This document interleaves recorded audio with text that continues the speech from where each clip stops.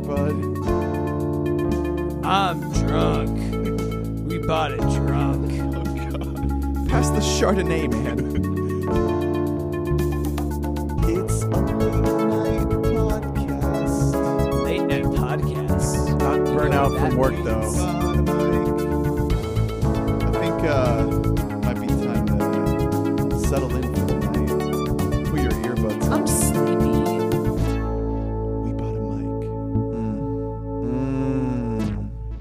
Hello. Ooh, I like the little Oof. ending you threw on there. That's new, right? Oof. The pew, pew, pew. It's been there. It's Oh, been. I guess I just don't really care about anything you do. Welcome to We Bought a Mic. I am Ernest Calderon. I am Hunter. Mobley. Jeez. This is gonna be a rough one. Strap in, folks. And I'm Drew, Twitter in parentheses Dietzen, and you know, Is your Twitter handle just Dietzen or no, why it's did actually you my put Twitter that? handle is actually Drew, and then in parentheses Drew Dietzen, and then outside the quotes Dietzen, because I think it's funny for your nickname to be your name. Welcome to the show, everyone. we are rolling this week. How are you guys doing? Are you guys good? I don't want to talk about it. I have like my back is like bubbling, like Like the Anderson .Paak song. it's like spicy. Like you could put a chip in there and like it's one in the back bubbling. yeah, it's liquidous. it's at the boiling point. You're trying to say. Yeah, Yeah. I'm slipping discs. Well, today we're bringing you a review of Suspiria, but before then we have plenty of stuff to talk about, including the new Red Dead, Oh. and some TV and some music. Ooh, But let's get into the news before that. There's only one bit of news worth talking about this week. Fuck whatever blank director got signed on to blank remake. yeah. Fuck whatever Marvel show or movie Or whatever is in the Star work. Wars movie is not in the works. So the only thing we're talking about is Alec Baldwin, like any other week. Yeah. This guy freaking cracked me up every single week playing Trump. It's epic. It's legit. It's lit. I don't know if you guys have ever heard of it's this little indie show called Saturday Yeah. Night Live. Yeah. So Alec Baldwin got into a fist fight over a parking spot.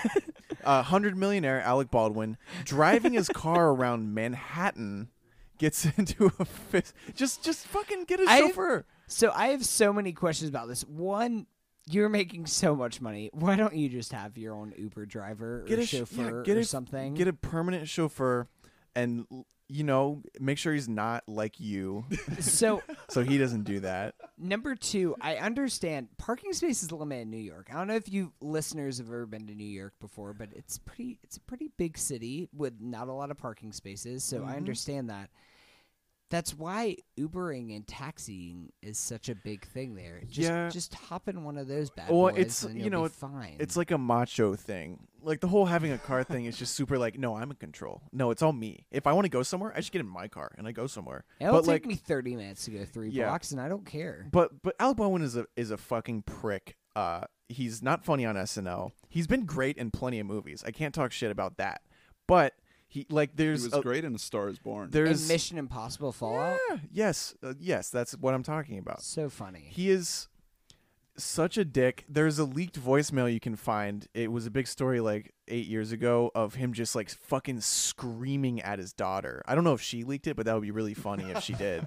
Because it's just him being like, you're an irresponsible little fucking bitch, blah, blah, blah. Like, it's known that he's an asshole. He's gotten in fights before. He's punched paparazzi before. He's prone to fits of rage. So on the scale of like The Rock to Mel Gibson, he's kind of very close He's to the leaning Mel Of, more Gibson. of what, towards like Mel. problematicness? Yeah. Well, The Rock, he's a darling. Everyone loves him. Yeah, yeah. No, that kind of story would never happen. But Mel Gibson, it's like, of course, Yeah. he punched a Yeah, Mel Gibson Concierge or said some whatever. worse shit in a leaked voicemail. I'll give him that. He didn't drop the N bomb. I can't so wait good for you. the story that Tom Hanks and Mel Gibson were at like a KKK rally. Yeah. Oh, no, not Tom Hanks. It's not even surprising, and he just keeps coming on SNL every week, and it's just not funny, and I just don't want to see him anymore. I just think it's funny that like he probably thinks he's still in LA somewhat. He's like, yeah, I can just hop in my car and sit in traffic for 2 hours. That's fine. Yeah, he's basically just living like comedians in cars. Like he just hops in some like 1960 Porsche, and it's like manual, which is the worst thing to drive in New York City. And he's just like, no, I'm making it work. It's like, no, you're fucking punching people. All right, let's get to some music, guys. I have a quick recommendation to make. A band called Foxing. You guys heard of this band? Yes. It's you had a little sneak peek of them last week in the podcast for listeners that were paying attention. Yes. So Foxing, I saw them in concert. They opened up for this band called Balance and Composure. Oh god, I thought you were gonna say Coheed and Cambria. They opened up for this band called Balance and Composure, and like they're kind of a mix of like the Front Bottoms, Manchester Orchestra, and like brand new, yeah, brand new, a little brand bit. new. Yeah. Like they have a little bit of that more emo aspect, but the dude's voice sounds a lot like Manchester Orchestra, like a little bit nasalier. Well, the instrumentals are very Manchester too. Yeah. Just very melodic. I really like this album. It came out a little while ago. It's called Near My God, and it came out back in August, so a couple months. But I've been getting into it, and I really dig it. If you like any of those bands that Hunter just mentioned, they're definitely within the realm of shit that we would all like. Hey, here's a fun fact.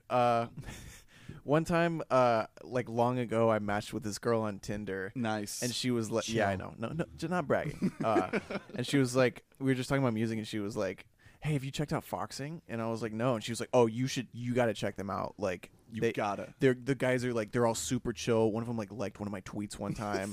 Like, and just jokingly, she was like, yeah, go check them out, and then, talk to me again once you check them out. And I was like, oh, okay. And then I went and found this girl's Never Twitter. checked them out. Oh, I found her Twitter, and like all she did was tweet at Foxing. No. That's kind of get them sad. to respond. Well, hey, Oh, no. Tinder girl, if you're listening to the show now, get us the hookup. Let's get Foxing on the podcast. Yeah. Let's bring him on musical guests. I can go poly. If that's what it takes. So this isn't Foxygen. That's a different band. Yeah, and it's not Foxy Shazam, and it's not Fleet Foxes. Exactly. So Foxing. All right. Good band. All good bands, but this one is just Foxing. Yeah, no, I really like this. I didn't really even realize that they had a new album come out Yeah, I until mean, they're you a said super something about small them. band. Very Yeah, indie. no, they have this one song called "The Medic," which was I remember whenever I saw them live, I was like, "This song is amazing. I Like, think this is that- a really great I song." think But that I might just still never. be their most played on Spotify. Yeah, I think that it might be as well. But whenever I saw them live, it was their closer that they came out with was "The Medic," and it was just like it really took me away because overall I was like, "Oh, this is a good show," but then that song just like really stuck in my head. And then listen to their new album. It's definitely, I feel like it's the most complete album that they have. They have a song, I think it's called 5 Cups, which is like a 9-minute epic song that they have, which is really great. They have a couple other really good songs off the album. I love the song Bastardizer. It's just a really they're really like grimy, and they kind of feel like classic emo. That's why I get like those Brand New vibes. It's like if Brand New came out today, this is kind of the vibe that they would give. And off. also, there's some people that throw around the genre math rock. It's very mathy. It's not mathy. No, it's not. It's not very mathy, but there's like elements of that. Yeah, it's like geometrical. It's trigonometrical rock. There's like elements of like this arpeggiated synths and like mixing of kind of classical music with beats. It's crazy. Like there's some really interesting production choices made. The song Game Shark and the song the title track Near My God are both incredible. I think this is front to back like a really, really solid album, and I think people should check it out. All right. I I feel like I don't know if it'll make my top 10 of the year, but it's definitely in my top 15 to 20. Like it's a really, really solid album, and this album has stuck with me more than a lot of other bigger names albums that have come out this year. Like I've gone back and listened to this album more in the last like week or two than I have very with re-listenable. Jack White's album this year, which is not something I would have expected going into this year, or like Arcade Fire, or not Arcade Fire, Arctic Monkeys, like something like that, where it's just like this album has a lot. boob. Yeah, The moon side boobs. yeah, it's a little bit better than that. Here's what I'm gonna do. I'm gonna listen to that album, but I'm going to put it in like Audacity and speed it up about 30 beats a minute, and then it's gonna be great. Wait, AM? Yeah, Arctic Oh, Monkeys' okay. new album. Yeah. Hey, I have an album kind of in a similar vein that I can talk about. Pine Grove. Do you guys know Pine Grove? No. Never heard of them. You guys suck. So they're this band. They came out with this album called Cardinal in 2016. It's one of my favorite indie albums like ever. I didn't even like it when I first heard it because it has like tinges of country almost, but it's like indie Americana emo rock music.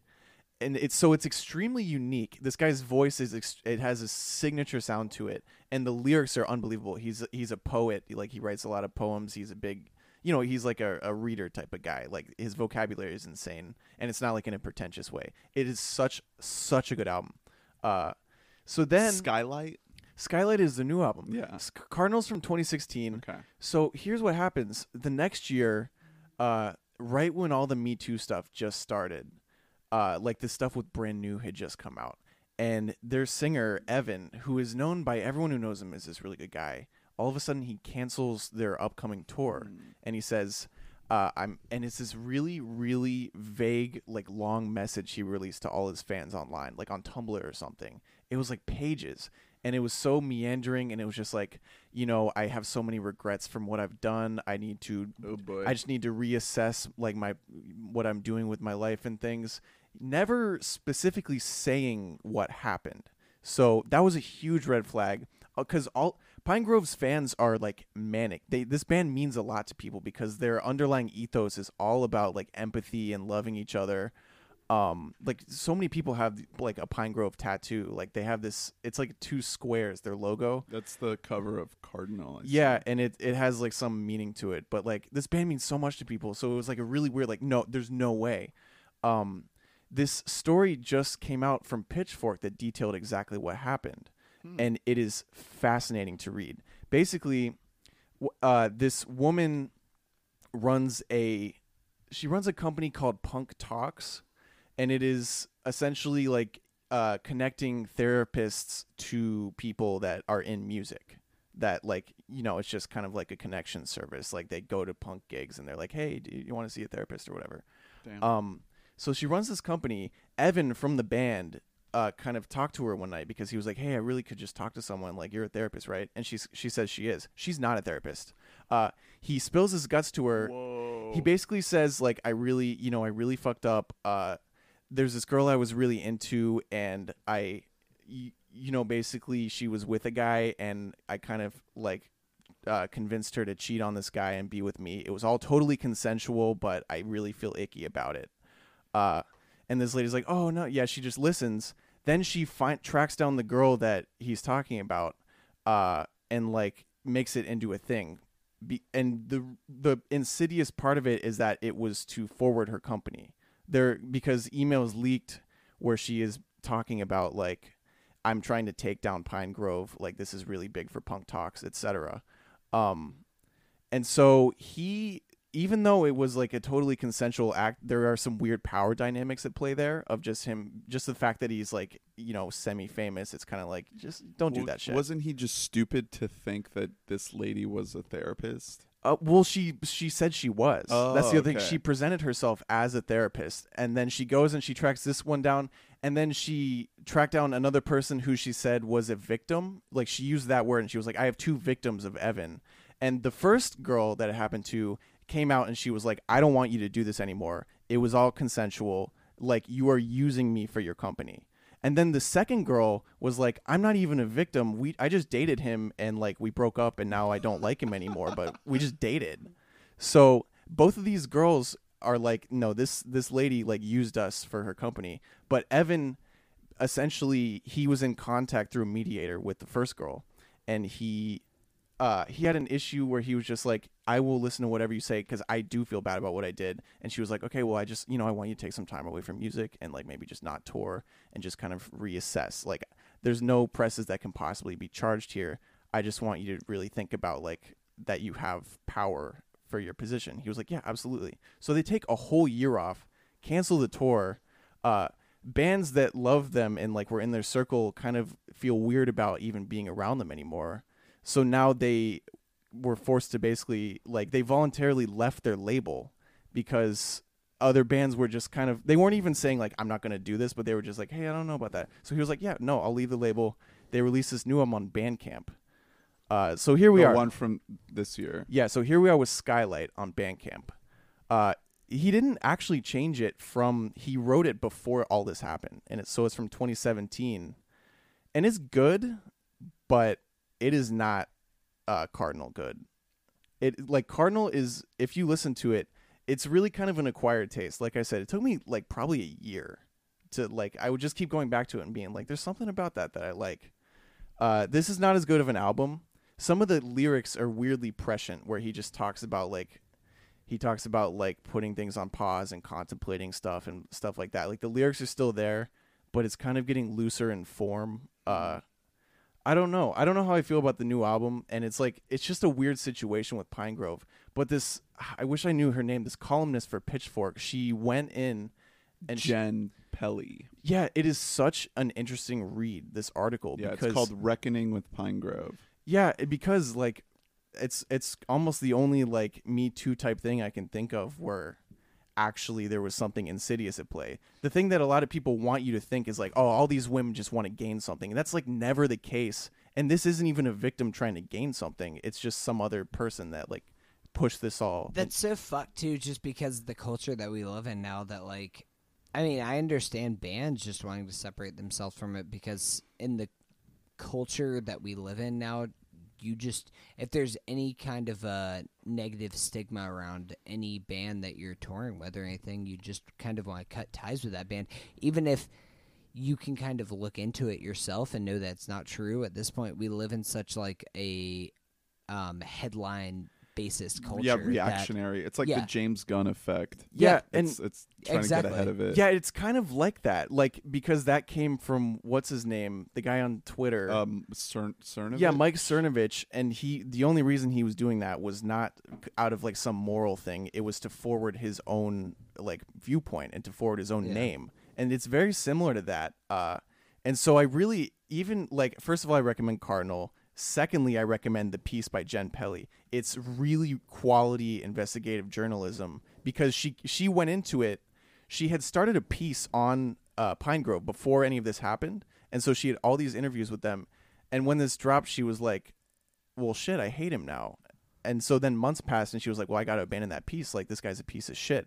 And then she was thinking about it, and she read more and more, and she was like, wait a minute, like, this might be like the first case of like actually he's not a total piece of shit. Like maybe he did something wrong, but he is not like he doesn't have victims. Yeah. that is the word that he wasn't taking advantage of people. Yeah. How has the fan base responded? I think that a good amount of them are back. Like it's the type of band that has like a decently active subreddit and like online communities are really about Pinegrove. But I think there's a stain on Pinegrove now. And this new album obviously did not reach nearly as many people because it is on Bandcamp, which no one gets on. Except, what's his name? Car Seat Headrest. Yeah, it's just... For Will Toledo. Yeah, Toledo. More than anything, like I'm not even recommending the music as much. It's just like a crazy long Pitchfork article that I got sucked into. It's fascinating. I'll link it down in the show notes for people to check out. It looks like a lengthy read, but it's cool to see Pitchfork doing stuff like this and not just like, giving Childish Gambino a 4 out of 10. Whatever it was. Oh, another Pitchfork piece, as long as we're recommending that, is Greta Van Fleet's new album. Their review of it is the funniest. They absolutely destroy Oh it. shit. Like it is one of the funniest reviews I've ever read because they hate Greta Van Fleet because everything it stands for is like fake kind of. Have you guys listened to Greta Van Fleet? I've heard the name. I don't think I've listened to the music. I have Isn't no it desire very to. kind of like, 80s nostalgic type thing? It's a nostalgia band. Yeah. You would think that they're a cover band of Led Zeppelin. Oh no. The singer, all he's doing is a Led Zeppelin impression. It's not like oh, he sounds like the guy. He's like, no, he really wants to sound like that guy. And then the I feel band, like there's a lot of bands like that. yeah, and then the band itself is like a lot less talented, obviously, because Led Okay. Zeppelin's probably the most talented band of all time. And they just go after it because they're like, this band exists and has grown only because of an algorithm on Spotify where Whoa. they want to show older people or people who listen to classic rock new music, and this is the only band they can show those people That's crazy. that they will like. Yeah. And that's why this band is a band. Spotify tells you like, hey, check this out. You'll like it. And they're like, oh, well, I guess I Yeah. do like it. You're like, well, it does sound the same It as does. the other music. And so and like if I feel like if most of us showed our dads, they'd be pretty into it. Oh, I'm sure my dad already knows who Greta Van Fleet is. I listened to their first EP they put out, and I was like, okay, some of these songs are all right, but you listen more, and you're like, there's something like dark going on. Like this is yeah, just this is very. this is like a corporate band, and they don't even know it. It's kind of like how Imagine Dragons' new album, the cover art is like a blatant ripoff of Pink Floyd's The Division Bell. Oh, it's crazy. I feel like they knew that though. That was something that But that it's wasn't like- something that they didn't know going into It's it. Imagine Dragons. Like, why Pink Floyd? You're Imagine Dragons. Like, Fight the friction. come on. Have you listened to their new shit? That guy, that singer, he thinks that they are putting out some important music. But Thunder? but Friction was one of the best songs to ever be put in a movie trailer ever. yeah. Oh wait, that. Hold on, I'm having a moment right now. Yeah, Friction. Is from Mission Impossible Fallout. Yeah, that's That a it's by- Imagine Dragons. Oh no. Yeah. And it's freaking epic. Can't Well, fight the friction. I guess we got to move on now. Let's talk about Vince Staples real quick. I really wanted to listen to this. He so put out basically an EP with a bunch of skits in it. It's called an EP FM. that's under the label of an album. It's even it's though it's it's not an interesting album. because you got to listen to it from the first track in order. Don't put this thing on shuffle. Like start at the beginning and then listen all the way to the end. It's super quick. It's like 20 something minutes. It's 11 songs in 22 minutes. I really enjoyed it. I think if you listen to it that way, like a one sitting sort, it's kind of like Daytona by Pusha T, how it's so short that you can just listen to the whole thing in one go. It's like that. All the songs just flow together, and they're kind of in this framing device of being like a radio talk show hosted by Big Boy. It's like they keep saying like Big Boy's Neighborhood or something like that That's in the pretty cool. skits. So it's like, and they have callers calling in, and it's I found it pretty enjoyable, and the production on it is great. There's some really good beats on here. You know, Vince, like, he's usually pretty consistent with his stuff. I don't think he's put out like a bad album ever. yeah. So it's not a bad album. It's another good one from Vince. Another good one from Vince. I agree that like there isn't anything bad about this, but I also don't think there isn't really a lot to take away from this. I was pretty underwhelmed by this.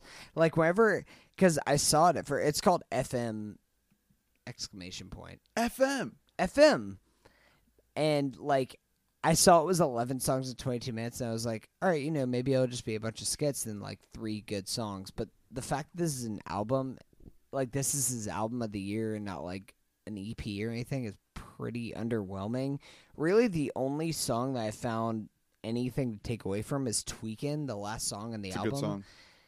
But I mean, that's like a 3.5 minute song, and then the rest of the songs, it's like as soon as you start to get into it, it's just It on to the ends. next thing. Yeah, you're which right. is really annoying. Yeah. Like it's just really fucking annoying, and it'll just be like, all right, yeah, coming at you now, Kalani. Coming at you now, Earl Sweatshirt. And they give you like a 30-second bar, and then that's it. And then it just moves on to the next song. And this works as like a 22-minute long song, but it doesn't really work. Like, I was just kind of underwhelmed as far as like an album goes. Like, I just really wanted at least give me like 3 or 4 bops out of this thing. I don't really mind interludes and stuff like that. I mean, we never really talked about the Lil Wayne album, which I thought was just like the fattiest of fatty albums that have come out this year. That there's some good stuff in there, but you just have to like trench through so much in interludes and everything else. That album was like 6 years in the making. I think Vince plans on putting out more music though. Like I think he has. Apparently he has like a few more of these. But he's been releasing an album every year now for 3 or 4 years straight. Like every single year he's put out an album, and even if it's not like, I mean, he's never gonna reach the highs of Summertime 06. Of Summertime 06. That was like, 2016. I like that or was 15. kind of his peak. But even still, like I just really wanted more out of this project. Whenever I saw there was new Vince Staples, well, his last never really one, got that. it's called Big Fish Theory. Yeah, right? that was Big last Fish. year. That's a small one too, and it also has like some 2-minute songs. And I kind of agree. Where it's just sometimes I was listening to Big Fish Theory and I was like, "Damn, that was so good! Like, give me another minute."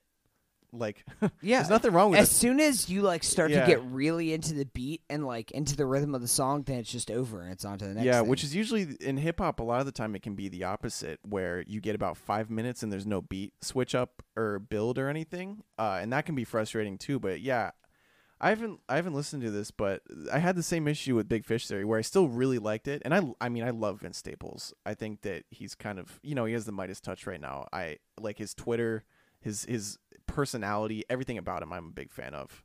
But yeah, it's a weird choice, I think. He's released his 5 albums have each come out every year. 14, 15, 16, 17, and 18. Like he's released an album every single year, but the fact that he's so prolific, I will say FM definitely it has more of like a central vibe than Big Fish Theory does, but I feel like Big Fish Theory had better songs. Like it had more streamable songs where like if you're going to play a certain song off of the FM, I feel like it has to be Tweakin'. I don't really know any other song that you could play off of that because the rest of the songs are all like 1:45, 2 minutes, and you're like, well, Run the Bands, I think. Why?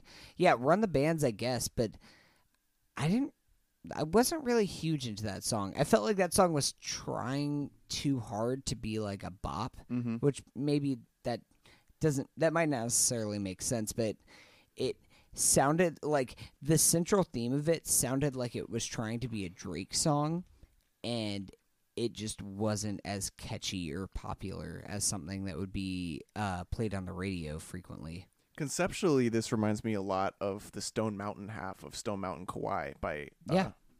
It's almost like identically It conceptual. really is. Like because it's a radio, And like a continuous radio. It's funny you said that because it bit. really does have a lot of things where it's just like where whenever you're listening to the radio, it's just like, hey, I'm Ariana Grande. Hey, so and so. I'm Charlie Puth, and this is FM 96.75. Yeah, and yeah. whatever like that. Like it's that same kind of shit. Or the skit with the caller. Yeah. I like that one. It was It's funny, but it doesn't make for like a good rap album though. Yeah, that's true. That's true. It's no Trench by 21 Pilots. I'll tell you that much. That's real hip hop. Fuck out of here. Can I be the engineer now? Can I take over or what? Yeah. All right, let's talk a little Red Dead. Let's be brief because I thought this said Deadpool too, and I was getting so shit. stoked. I'll just start off by saying that I am really liking this game, but coming off of Spider-Man, where you're just zipping around the city so fast, slow. and you can go to the top of the highest building and look out, and you can see everything that you can possibly go to then go to Red Dead and you have to like walk around very slowly Or ride your horse very meticulously across the plane of the map. It was very jarring for me. It took me a while to get into the groove of it, and the beginning hours of this game don't help that feeling at all. Because you're trapped. Yeah, You're like, trapped in the mountains. There's a chapter 1, and then the game doesn't really start until chapter 2. When chapter 2 starts, that's when like you're in your camp and you can actually access the open world. all of chapter 1 is like setting up the story, and you're in the mountains in the snow, and it's kind of like setting up all the characters and all the plot points, and it drags. It fucking drags, but it's a Western, so it kind of has to. And I kind of like how, you know, the biggest game literally ever, like this game broke the record for the biggest opening weekend of anything ever. It was almost like $800 million over the weekend. So the fact that like the biggest thing is making you like chill out and like take your time and savor it, I really appreciate that. It kind of tested my patience a little bit. It was a little annoying, but I kind of appreciated that. I appreciated that it like made me like shift mental gears a little bit. I completely agree with you because, like you said, like this is a Western, and that's what it comes down to, is that this actually, even more so than the original game, this feels like a Western, how slow it all is. Like, that even if you're just going from point A to point B and it doesn't look that far on your map, you have to get there by horse. There isn't just like a fast travel button that you can just hit to just like warp there or something. Yeah. You have to just like literally just, oh, well, I gotta go this way and just go along these trails that are already dug here. Even though I see the point right there, I gotta go up this mountain, so I gotta go up this trail right here. And I kind of love that. Like, this is a bigger game than Grand Theft Auto 5, apparently. I mean, it's definitely dramatically more deeper in that if you just, it's kind of a mix between Grand Theft Auto 5 and like the Fallout games, where if you just see like a shack over there, you can just go over to the shack and like loot some shit from it and find some good stuff. But I'm really digging the story of this game. We should say, for those of you who don't know, this is a prequel to the original Red Dead game. So Get rid. yeah. So John Marston is in the game, but he is not the character that you play as. You're playing as Arthur Morgan, who's a different character in the gang that John Marston is involved in, and it's really fun. It feels more like a Western, like classic old school cowboy game than the first game did, just because like you can go like rob a fucking train if you did. Like before I came over here earlier today, I was just like, I saw a train coming in. I was just like, oh, I'm just going to go rob this train real quick. So I just rode my horse up there and then just hopped onto the train. And But then you're wanted immediately.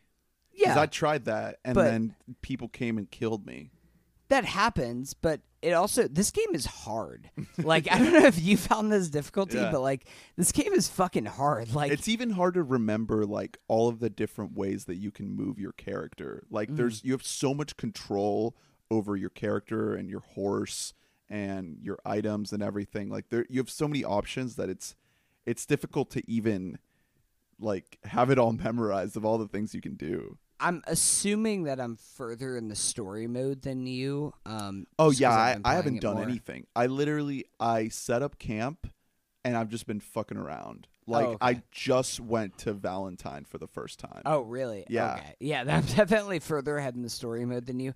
I have been wandering around a lot more. One thing that's cool is that in the original game, Blackwater was kind of the edge of the map.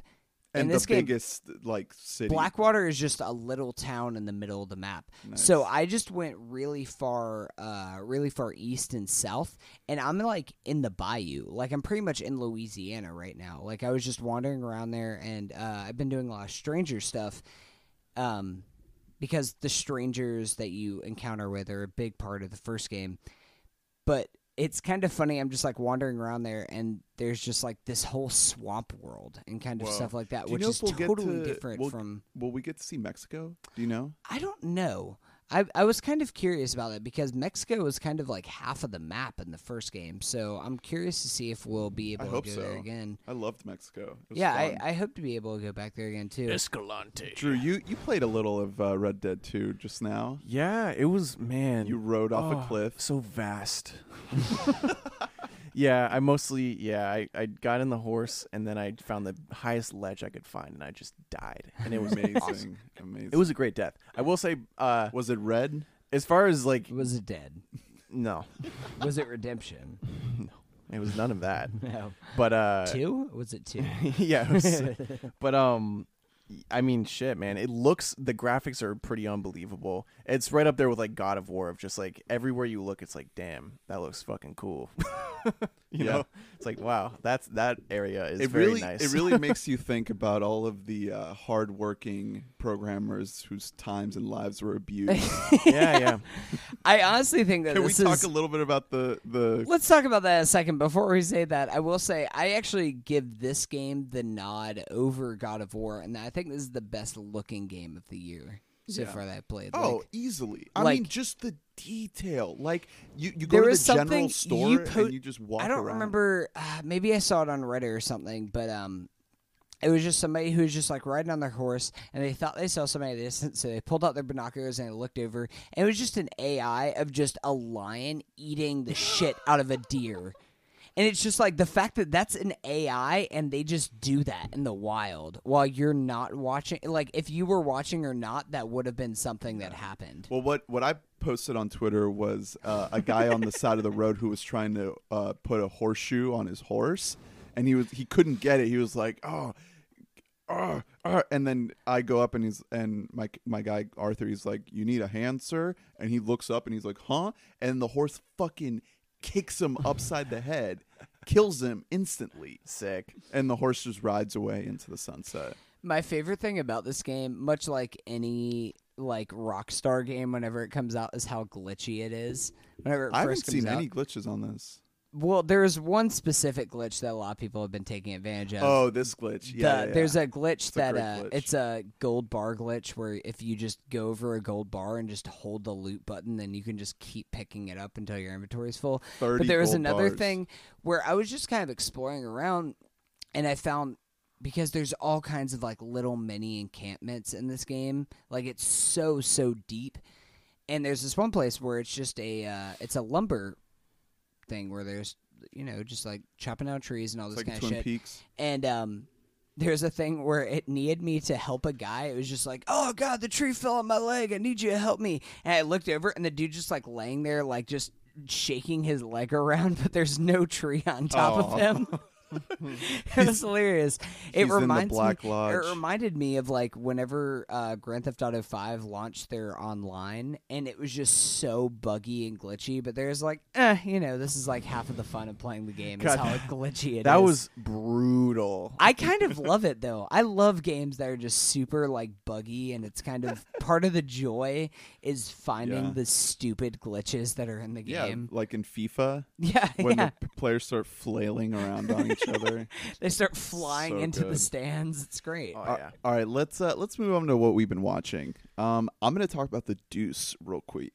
I know you guys haven't kept up with it. So yeah, this is me and Ernie. We watched a few I episodes. think we watched the first two, and- maybe. yeah, and then like we watched some like separate viewings, and every time we were like, "Man, that's like probably the best show out there." Yeah, it is. Like didn't watch you just- Never kept up with Yeah. it. it's one of those shows. I think Harry Sayer said this. I don't know if it when he was on or another time, but he said that you always know you're getting a full-on hearty meal every time you watch this show. Like Yeah. it's just an hour's worth of just great performances, amazing writing. Yeah, everything is spot on. That's the thing. Everything Pitch is just perfect. pretty much great. And I just wrapped up the first season, so now I'm on season 2, and season 2 just ended, so I need to catch up to this newest season. I love this show, man. Like, my biggest takeaway from it, aside from the performances and their ability to like weave all of these different subplots together seamlessly, is the sound design. Watch this show and pay attention to the sound. I think it's the secret sauce of what makes the show so good. Because whether you're in a bar or on the street or in an empty room or in a crowded room or any environment, the sound is just perfectly realized, and there's so many layers to it. There's so many details that you can pick out in the soundtrack that just like make you feel like you're literally there in that space listening to a real conversation.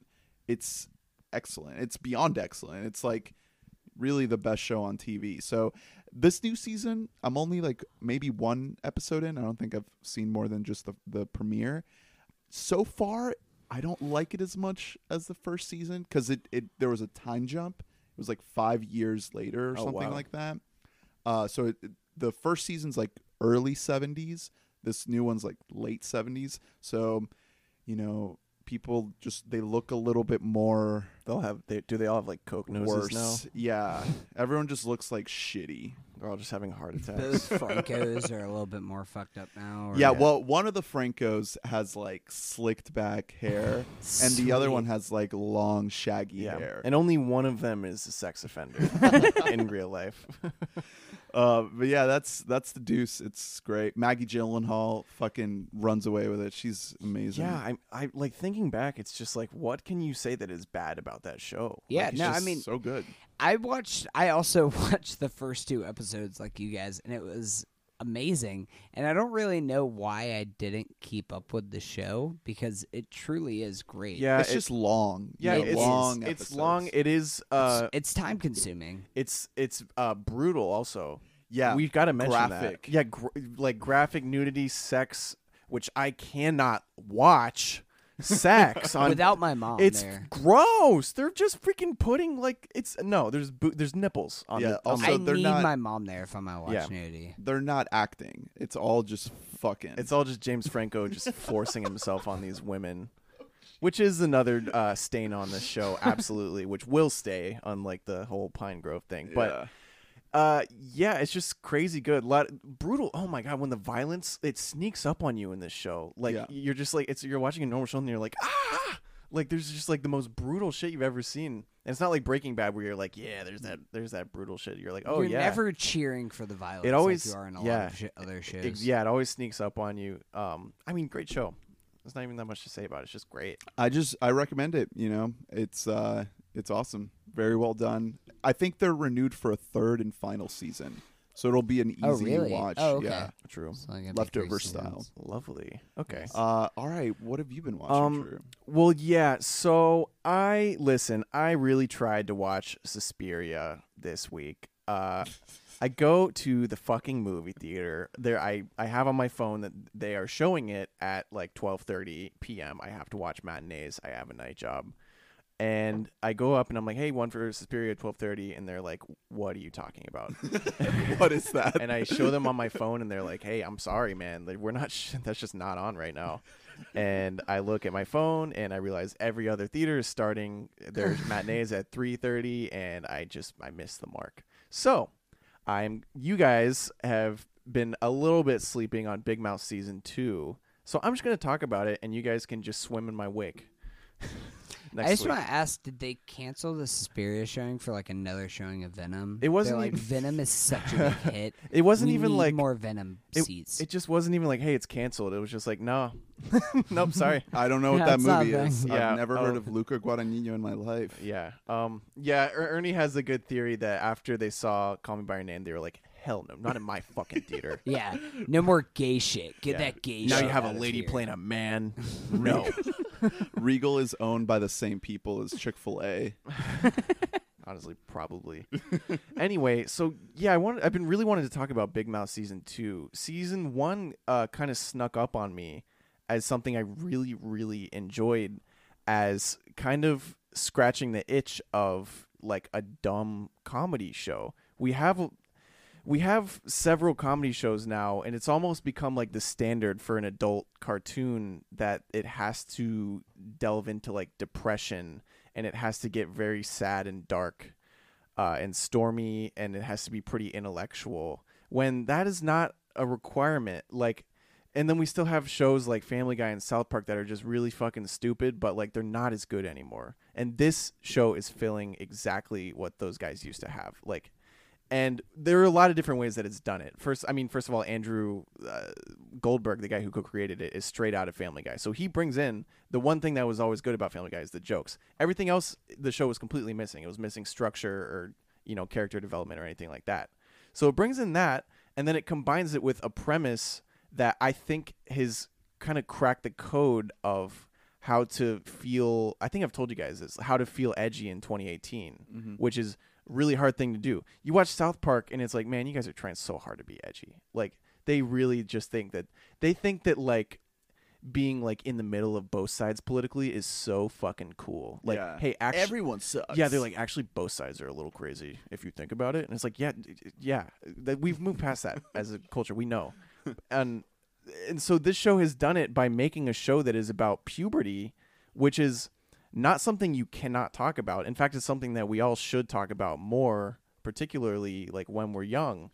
But it's territory that I'm like, how has this not been a thing yet? Like, how have we not had this plot line yet, or this, this arc or this character? Like, there's so many things in this show that it's like, I can't believe that wasn't already a thing. Like the song about the female body positivity. yeah, That one was so nuts. It's like, I've never seen anything like that in a TV show ever. yeah, and also making the focus about puberty keeps the show focused instead of becoming a Family Guy of just like every joke is just like in a whole different direction, and the result is just a really scattered show. This is a focused show, even though it is all over the place, because you get like a tons of different kind of jokes. There's fourth wall breaking jokes. There's absurdist jokes. There's meta sitcom parody. There's straight up like gross out yeah, humor. Exactly. There's all this stuff, but it all revolves around a central theme, which is something that Family Guy cannot say. And that keeps it focused, even though like I think my main issue with the show is that there are too many characters, definitely. Particularly in season 2. Because we are following, by this point, we know about a dozen students at this school because, they're the ones going through the puberty. Then we have probably like 10 parents that we follow. Like, we know these parents semi-intimately now. And then... Yeah, Jesse's mom with the lesbian awakening or whatever's happening there. Yeah, we have that. And by the way, the thing is, like, it's not like I'm like, oh, I don't want to see this guy. These are all like good characters, like particularly the students and the parents. All the humans I do not have a problem with. Because you have like Fred Armisen just like slaying it. Season 2 for Fred Armisen's dad character. Oh man, he is just so good. And then we bring in the hormone monsters, which is it's a device to explain what's going on inside their heads and bring it into this is a thing that's been done like a million times before, but never quite in this way. And so it's cool that they brought that in. But this season we deal with like maybe 4 or 5 hormone monsters total. So now we're like approaching like 30 characters in a half-hour comedy show. And then we have the characters like the ghost of Duke Ellington. Yeah, Jordan Peele. Thing is, it's played by Jordan Peele, so they can't write out that character. That's Jordan fucking Peele. Oscar winner. But that character can get the fuck out.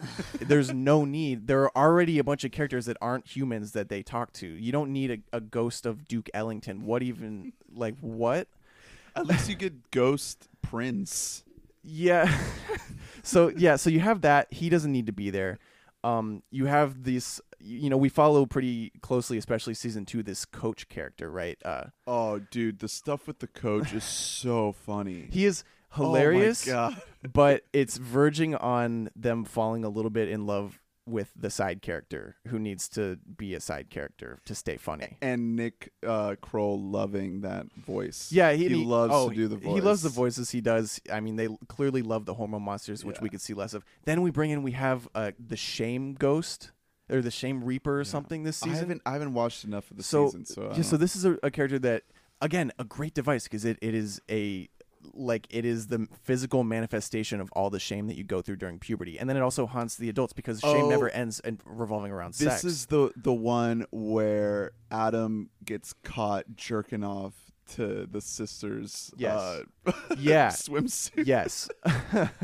So we get that guy, which I didn't like at first, and then he gets his own episode, and you're like, that was a brilliant episode. So that's all good. Then we just have all these little characters, like any object that a kid going through puberty humps is anthropomorphic. All of them. Like, it keeps going. There in the first season, there were the pillows that Jason Mantzoukas was fucking. Then they're characters now. Now there's another character humping another thing. That's a character now. And then we have like this ladybug who only ever breaks the fourth wall and just talks to the camera. And it's like, get out of my face.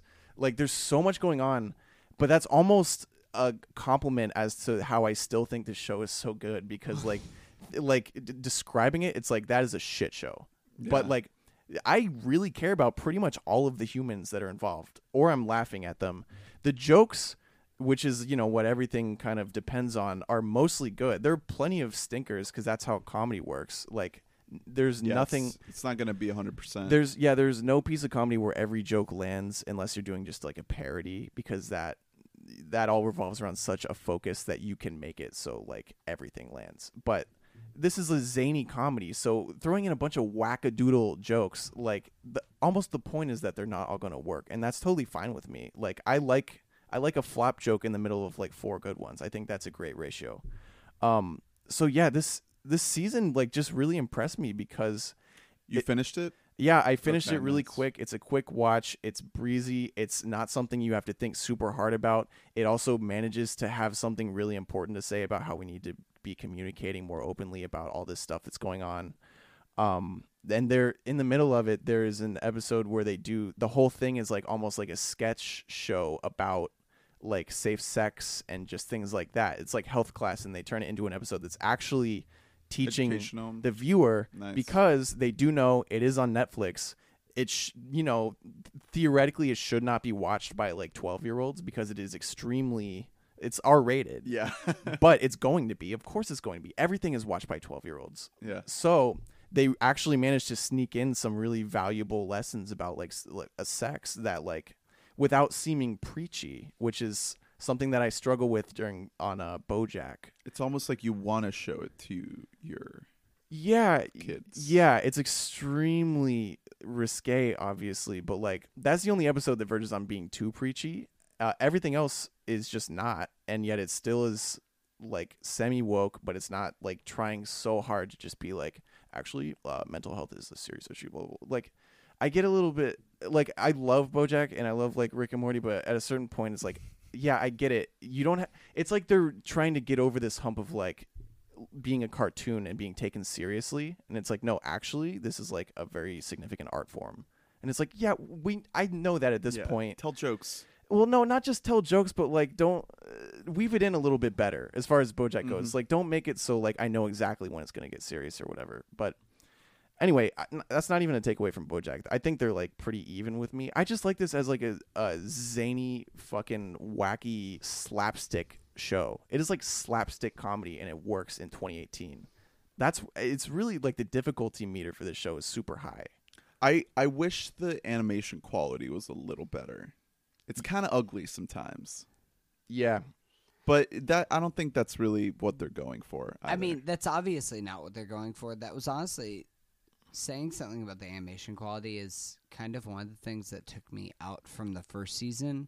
I know that's not what it's about, but from going from something like BoJack, which is very, very clean, to something like Big Mouth, which is very rudimentary in a way. Like there's nothing special about the way that Big Mouth is animated, and it does kind of take a second to get over, especially because it is such a amateur kind of show, like in what it's actually about, that it does kind of take a minute to get over the amateur animation style which goes along with it, which I guess, I mean, it matches up with it, but you just kind of, you want it to look a little bit better. Like BoJack's animation looks incredible, but I also feel like BoJack is a show that's made for adults, despite the fact that it's animated, where something like Rick and Morty or Big Mouth are adult-focused shows, but they're shows that can be watched by children. Probably, yeah. Especially with Rick and Morty now. Rick and Morty, the whole fan base has gotten completely ruined by kids. Yeah, I mean that happens to anything. I'm not gonna let it affect how I watch that show, even though I think there is a drop off in the quality of that show. It's not like all of a sudden that show is just bad because the people who watch it are more annoying. And I think that's kind of a mindset that toxically affects like a lot of really good things out there. Like, because that's just how it works. Everything starts with an older fan base. Think about Facebook. It was only available to college kids, so when it became available to high school kids, they went insane over Facebook. Yeah. MySpace was abandoned immediately because of that. Like, it wasn't because it was better. It's way worse. But yeah, as far as the animation goes, it's almost like last week how I was talking about, like, some music I really couldn't care less if the lyrics suck, because that's not what the music is for. Like with this show, it's like they don't, like, I know that they're not trying to put this out there and be like, hey, look at how it looks. Like, I know that that's not what they want me to like look at, and that's not what I'm looking at. You know what I mean? I don't know. It's almost like I was just thinking about, you know who I was thinking about yesterday is Tame Impala, because they're like one of my favorite bands, probably one of all of our favorite bands. Oh, hell yeah. Their lyrics like mostly suck. Like they're not, even if they don't suck, they're really not good. Like I couldn't. On the newest album, they're the best, I think. But that song, like about just like seeing a girl or whatever, there's this one song where if you read the lyrics on paper, you're like, oh my god.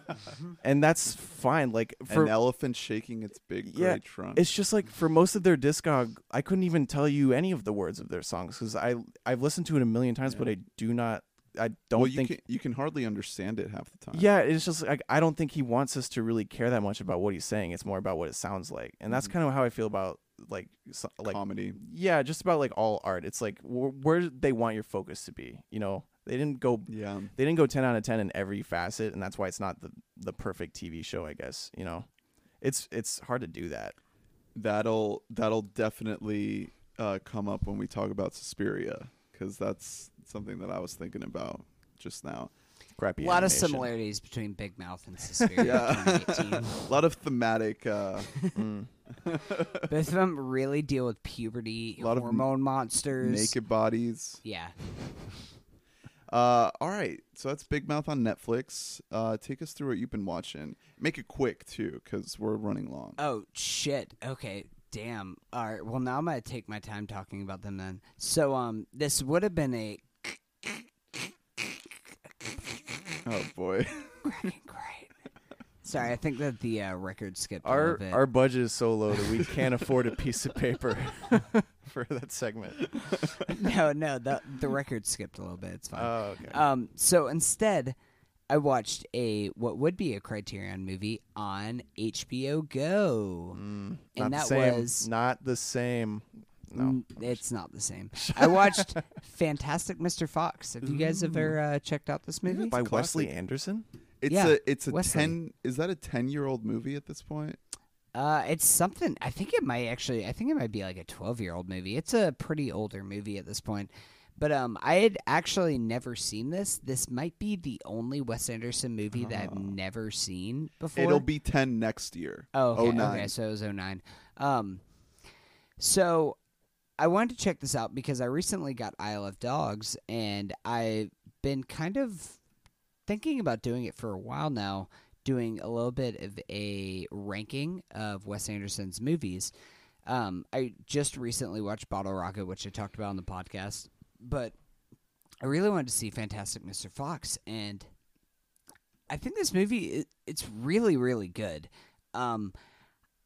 I don't think it's as good as Isle of Dogs when comparing the kind of animated style of movies that Wes Anderson's made in the past. But I would say that this is definitely... It has better characters, but it doesn't have the same heart that Isle of Dogs does. Isle of Dogs has a lot of heart, that movie does. Like, it's really a great feel-good movie, and this doesn't have the same bit of like kind of emotional ethos to it. I mean, the cast is amazing, as is in any Wes Anderson movie. George Clooney plays Mr. Fox. Meryl Streep plays his wife, Mrs. Fox, and Jason Schwartzman is the son. Bill Murray's in there, of course, as he is in every Wes Anderson movie. And they're all amazing. I mean, the story, it's really fun. It's only like an hour and a half long, so it's a really light and fun movie. But I definitely would put this on the upper echelon of Wes Anderson movies. It's hard to kind of criticize Wes Anderson because I don't think he's ever made a bad movie from his, I want to say 9 movies that he's directed, something like that, 8 or 9 movies. He's never really made a bad one. This is still in the upper echelon. Even if it doesn't have the same heart, I feel like the classic Wes Anderson dialogue really, really hits in this movie, like it doesn't necessarily in a lot of his other movies. Deadpan humor. It's a little clever. Like there's an extended bit because Mr. Fox has a catchphrase thing that he does where he goes something like that. You It's can something. edit It's that something. in post. Yeah, we'll edit that. It's something along those lines, and it's really good. And then the weasel or whatever that's played by Bill Murray is like, I'm gonna make my own catchphrase. That's like your catchphrase, right? I'm gonna make my own catchphrase, and he does this whole thing. He's like, ha ha, boop boop. It's really funny where it's like this whole thing. It's like, So- is that your catchphrase now? Actually, what are you doing? Bill Murray plays Badger, Badger, that's what it is. and Wes Anderson plays Weasel. Yeah, he plays like a rat person in this Oh, movie, okay. which is A rat person? he's a rat, Oh, but okay. he's only in a couple of scenes. It's genuinely great because Wes Anderson isn't really an actor, and he's going so over the top as this like slimy rat that works for the humans and everything else. Holy shit, Brian Cox is in this Yeah, movie. Brian Cox is he's Whoa. the news anchor, and he's awesome in this movie. Nice. I'm It's good to see. hearing a lot of similarities with Isle of Dogs. Oh, I mean, there's definitely it has that same kind of grimy animated quality to it, but I feel like it almost works better in Isle of Dogs because they're like dogs on a trash island and Yeah. everything else. So it works a little bit better in that than it does in something where it's like, oh, these are just a fox and them just hanging out in a tree. True. But it has the same kind of charm that Isle of Dogs does. Every Wes Anderson is basically the same story. Wes And he Anderson, just- I'll say it, he's a whitesploitation artist. He He takes advantage of what we naturally like. every movie that he makes is basically about some sort of misfit family where one of them goes on an adventure, or they all go on an adventure. It's always an adventure. It's always one guy who like runs away, tries to find a love. But I mean, I feel like a reason why a lot of people say this is the best Wes Anderson movie, and even if I don't necessarily agree, that it's Really? the best Wes Anderson. People That's say that? Yes, a lot of people say that definitely. this is the best Wes Anderson Huh. movie. Yeah. And even if I don't necessarily agree with that, what's cool about that is that as much as Mr. Fox is the main character, his son, Ashy, who's played by Jason Schwartzman, is this son he's just like, I want to be an athlete, but he's like smaller, and there's this nephew that comes along who's much more physically gifted than he is in every possible way. But the fact that he's just trying to do this thing, and he tries to go on this adventure to like make his dad proud of him, and it just fails horribly, and it gets his cousin captured and everything else. And It's just very subversive. yeah, no, but I mean, it really is like a genuinely charming movie, and the actual message, I guess, of this movie isn't as necessarily in your face as Isle of Dogs, which might take away from the emotional core that Isle of Dogs had, but it isn't as upfront, where it's more so just about like, hey, like take care of the environment and take care of animals around you because we are all one family and everything else like that. And this movie never actually has to explicitly say that in any kind of a way, but that's just kind of your overall takeaway, is that like, hey, I just kind of want to like take care of my family so that, and my animals in my neighborhood and my environment, so that they don't come in through a sewer grate and loot all of my kitchen shit. So no, I would definitely recommend this, though, if you have HBO. Check this out. HBO actually has a few different Wes Anderson movies. So, I mean, if there's anything on there, like I said, Wes Anderson, I don't think he's ever put out a bad movie. Bottle Rocket, I think, is my least favorite of his movies, which I know you might disagree with, Drew, but They're all in the same area for me, honestly. yeah, no, I mean, this is It looks like it's the only one on HBO, as far as I can see. maybe I saw it on a couple. I know there's some on Amazon, HBO. They're scattered throughout the streaming verse. You know, so. he's one of those dudes where like when I think about him, for some reason I just want to like be like, you know, that guy, I get it. But then you watch his movies and you're like, man, There's nothing else like it's it. like it's just like why are you so good at that, bro? Like quit. Yeah. Why are you gonna do that? Like it's the same shit and it always works. And it's just like, damn, bro. It really is. I mean, his movies, like, they share so many similarities. Yeah, and they all have just the immaculate, like tedious shot compositions, Yeah. and it's like I get it, but They're then it's still like, beautiful. God damn it, that looks good, Wes. What the hell? And kind of that's the thing where, like, I almost, even if they share a lot of similarities with movies that he's done in the past, I have to give an edge because he's doing something with, like, a claymation kind of stop motion style, and it just looks so fucking good. Like, the fact that you can compose these beautiful shots when you're dealing with stop motion is just, like, that's so difficult. As people, like, if you've never made a movie, you can't understand, like, how difficult that is to actually choreograph something like Yeah, that. it's absurd. Because when you're directing something at stop motion, you're basically also a choreographer at that point. Mhm. Like, that's just unbelievable, the stuff that he does. I think this is based off of the children's book, actually. Yeah, that is correct. Yeah, I never read the book itself, but yeah, I never checked this out before, but I did, and I'm happy that I did. It's a good movie. What other? Is this the only other one you had left to see? I think so. I've seen. Have you seen Darjeeling Limited? I need to rewatch that because I've seen it before, but it was a long, long time ago. So That one was the one he made right before Fantastic Fox. yeah. Oh, Other than that, 07. I've seen Fantastic Rushmore, Foxing Royal Fleets. Tenenbaums. Whoa, the Fantastic Fleet Foxing. Yeah, Swiper. Foxing. The movie. Yeah, no, I mean, I want to do a ranking. Just off the top of your head, what are you guys' favorite Wes Anderson? Grand Budapest. Oh, fuck, man. Rushmore is in my top 3. Zissou is up there, but it's not number 1. Yeah, I don't know. I really don't know. Royal Tenenbaums. They all share so much DNA, and yet they have the crucial differences that make them individual movies. And like, not.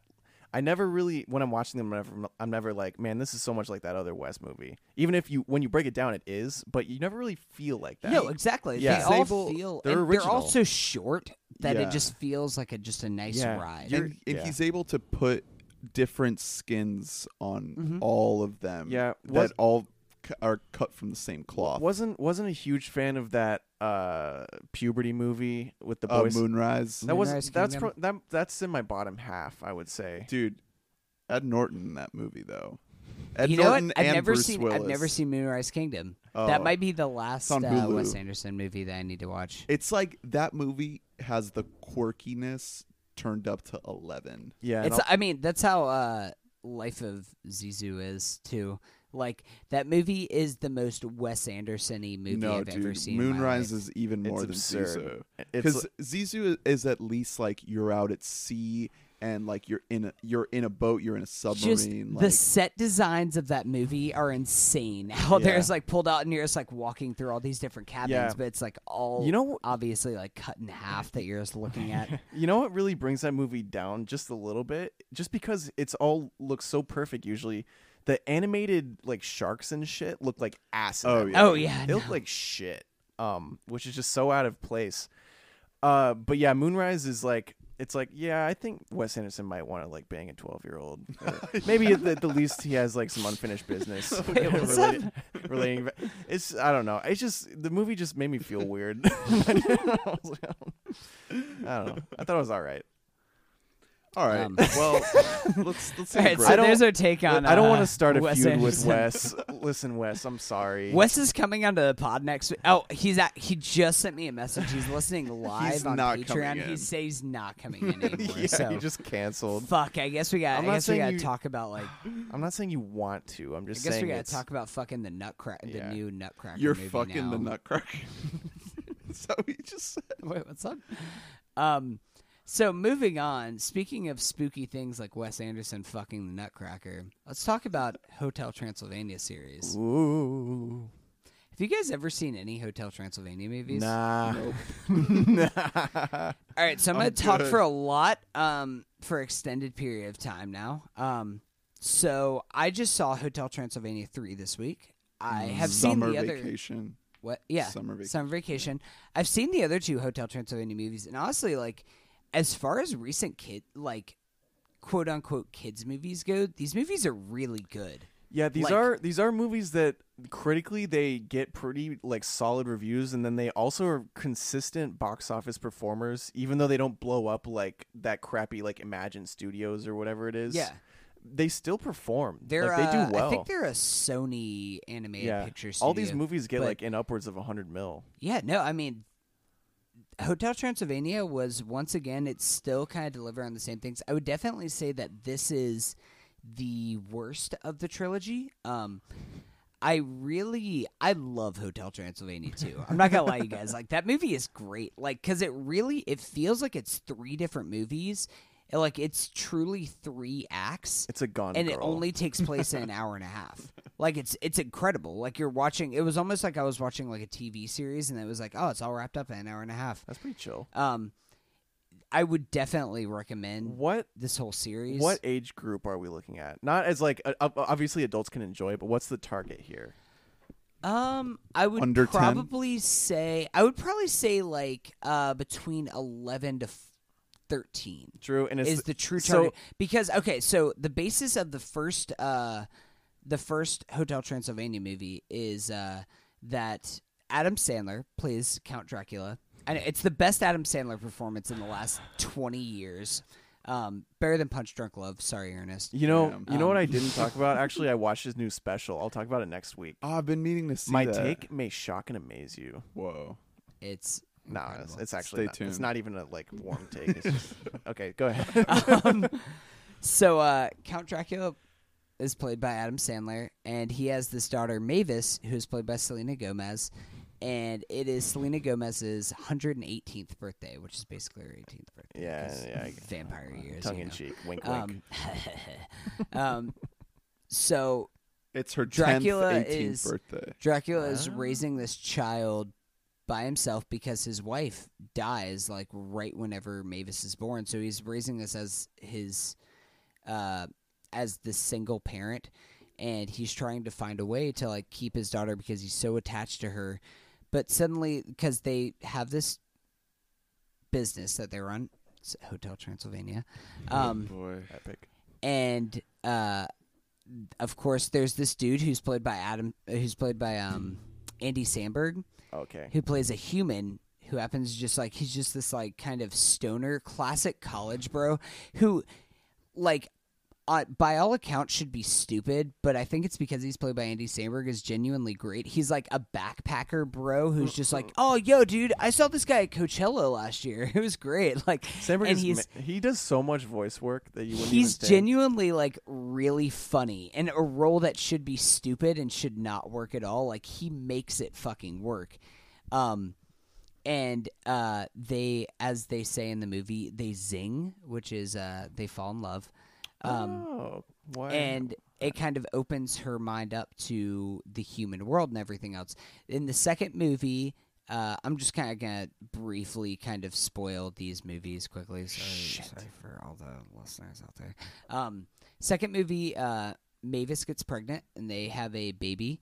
And Dracula has determined that, like, this baby, he's a fucking vampire. But this baby just seems like he's a human, and it's not really looking like this baby's a vampire. He's a muggle. And it's a really, like, it's really both funny and also kind of heartwarming about this whole message about kind of parents and grandparents projecting on their children what they want them to be, and not them just becoming their own people. It actually, all of these movies have awesome messages for both adults and kids, because I feel like you could watch this movie as a child and take like different kind of like pubescent growing up messages from it, and also messages as a parent of just being like, hey, maybe I shouldn't be overprotective or over demanding of my child and put the same expectations on them that I had on myself growing up. The third movie is a lot more lighthearted. It definitely still has the same charm and humor of the first couple movies, but the message is pretty shaky as far as this movie goes. Basically, the main premise is that Count Dracula, he needs a vacation, and Mavis wants to give it to him, so they go on this cruise ship together. and there's a guy there, but oh no, it's a fucking the vampire killer's great granddaughter or something like that. So he falls in love with this woman, but she's like out to kill him, and it's kind of trying to make a message about how, like, even if you get divorced or your wife dies, you can still fall in love again. But it's kind of shaky. I will say one thing for sure That's about good this for series. kids to know. Yeah, it's just like, hey, step parents are still good too. One thing I will say is the animation in the series has just gotten better and better. True. That's cool. And because I feel like the first movie, the animation's still solid, but I don't think that Sony Pictures planned on this being a hit at all. So you can definitely tell there's a massive uptick in the budget that went into this from the first to the second movie. And the third movie, it only gets bigger. And some of the actual practical gags are genuinely, like, funny and charming in a way that doesn't really work in a lot of kids' movies. Like, I would recommend this if you have a child, or if you're just in for, like, a spooky movie, not a scary movie, but just like a spooky movie. It's if you're a little baby, if you're a it's little fun. if I would. you're a little and stinker. If I was gonna rate the trilogy, I go 2, 1, 3. But I'd still say that all of these are, like, not even just kids movies. I'd say all of these are above average movies. I would watch all of these movies 10,000 times over A Wrinkle of Time or The Predator again. How dare you? First of all, Yeah, No, you're this- right. I said it. correct me if I'm wrong. This isn't even like a positive or negative. It just strikes me as this is filling in the niche of the demographic of Tim Burton's kids movies, like Nightmare Before Christmas. It's a lot less dark than those movies. True. Like, this is a lot. Like, it's genuinely really charming. Like, it really, like, it's fun. Like, these movies are really fun. All of them, I think the longest one is like an hour and 40 minutes. So Yeah. there's like a breeze to get through. The voice acting in these movies is great. Like, you have Steve Buscemi, you have Kevin James, of course. You have David Spade, who plays the Invisible Man, and some of the practical gags with him are great because he's an invisible man. He's just like, oh, here's my invisible girlfriend. I'm It's like, oh God, You know what? you're still holding on to this, aren't you? Here's something for our future The Hill I'll Die On segment. David Spade is too much shit. David Spade is great. He's not. He's awesome. He's not funny. Yeah. He was in the new the latest season of Love. Oh, really? Yeah. He gets a lot of shit because he's always a sidekick and he's a little torpy guy and he's never been the same since Farley. Blah blah blah. But like it's not like he was ever saying like, "Hey, look at me." Like, Yeah, no, I mean he's the David classic. Spade. He's the classic side character. He's fucking Cusco, bro. Yeah, no, I mean No one yeah. Really? He's Cusco? Yeah, no one he's can ever Cusco. take that away Shit. from him. That's his opus. No, I mean he's really fun. This movie. I mean Mel Brooks comes in as Count Dracula's Nice. father and stuff Oh. like that. Like, there's all kinds of fun little Are the Draculas audio like? cameos. Are they pretty Jewish? Because Mel Brooks is like the most Jewish guy in the world. He's just like, Count Dracula, you got to kneel under the Torah. Okay. Or whatever Jewish people do. I don't What know. is that? What they sound like to you? Yeah. Kneel under the Torah? We got to take a We break. gotta take a break. Let's get out of here. All right. We Well, might not come all right. back. Drew, you won't be joining us after the break. Yeah, that's ever again. That's why I fucking rambled on, dude. I gotta say my piece because you guys are just about to just fucking snooze fest it up while I'm gone. We're going into another We're- dimension. We're gonna dude. go watch a movie that's a little bit too high intelligent, high concept for Drew, so he wouldn't really Yeah. get it. Only 100 IQ and It's the- above. Yeah. All right. Well, we're gonna take a break and Suspiria. When we get back. Later. She look like a centerfold. My ball on my genital. Sucking on it like she getting vitamins and minerals. I be on no chemicals. She be on my testicles. Poke her with my tentacle. Then put her on my schedule. Rolling up them vegetables. Rapping with that special flow. Only way your next to blow if you be So this movie, Suspiria. Let's get into it. I just saw it tonight. So you told me that, and that is not what I've recommended. What I would have recommended for this movie. Luckily, I've stewed on this for over 24 hours now, and I'm glad that I had time to sit on this because I won't. Before we get into the spoilers of the movie, I'll just say the climax of this movie. I just had my hands over my mouth with my knees tucked up, just going, "What the fuck? What the fuck? What the fuck? What the fuck? What the fuck? What the fuck?" I would say that's true for like most of this movie. Good Like there are chunk of this movie. extended sequences where I was very disturbed and just at a loss of what I was seeing. And so, whenever this was announced that Luca Guadagnino, coming off of Call Me by Your Name, which was a very a coming of age story, but very love story, happy too. love story. Whenever it was announced that he was taking over a Suspiria remake, I was very, very perplexed because I know you haven't had a chance to see the original Suspiria, but that movie, whenever it came out, it was known as like one of the most traumatic movies ever. Was it 76? 77. So it came out a year before Halloween came out. Written and directed by Dario Argento, who is like a classic giallo director, like Italian slasher horror movies. And I feel like the more and more that I thought about this, the more it made sense, and that Luca Guadagnino has had this ability over his films, despite them being about vastly different things. I know he also made a movie called The Big Splash or something like that. Yeah. Well, but- I think he was working on like a whole Italian trilogy of some sort. Yeah, I mean, he is from Italy, of course, as you could probably tell from his name. He was a homosexual man. He's a homosexual man from Italy, which made sense by Call Me by Your Name. But all of his movies have had a very, very visceral and real feeling to them, which that was one of those things that the more that I thought about it, the more that I thought, okay, you know what? If anybody's going to make Suspiria in 2018, it would make sense for him to make it.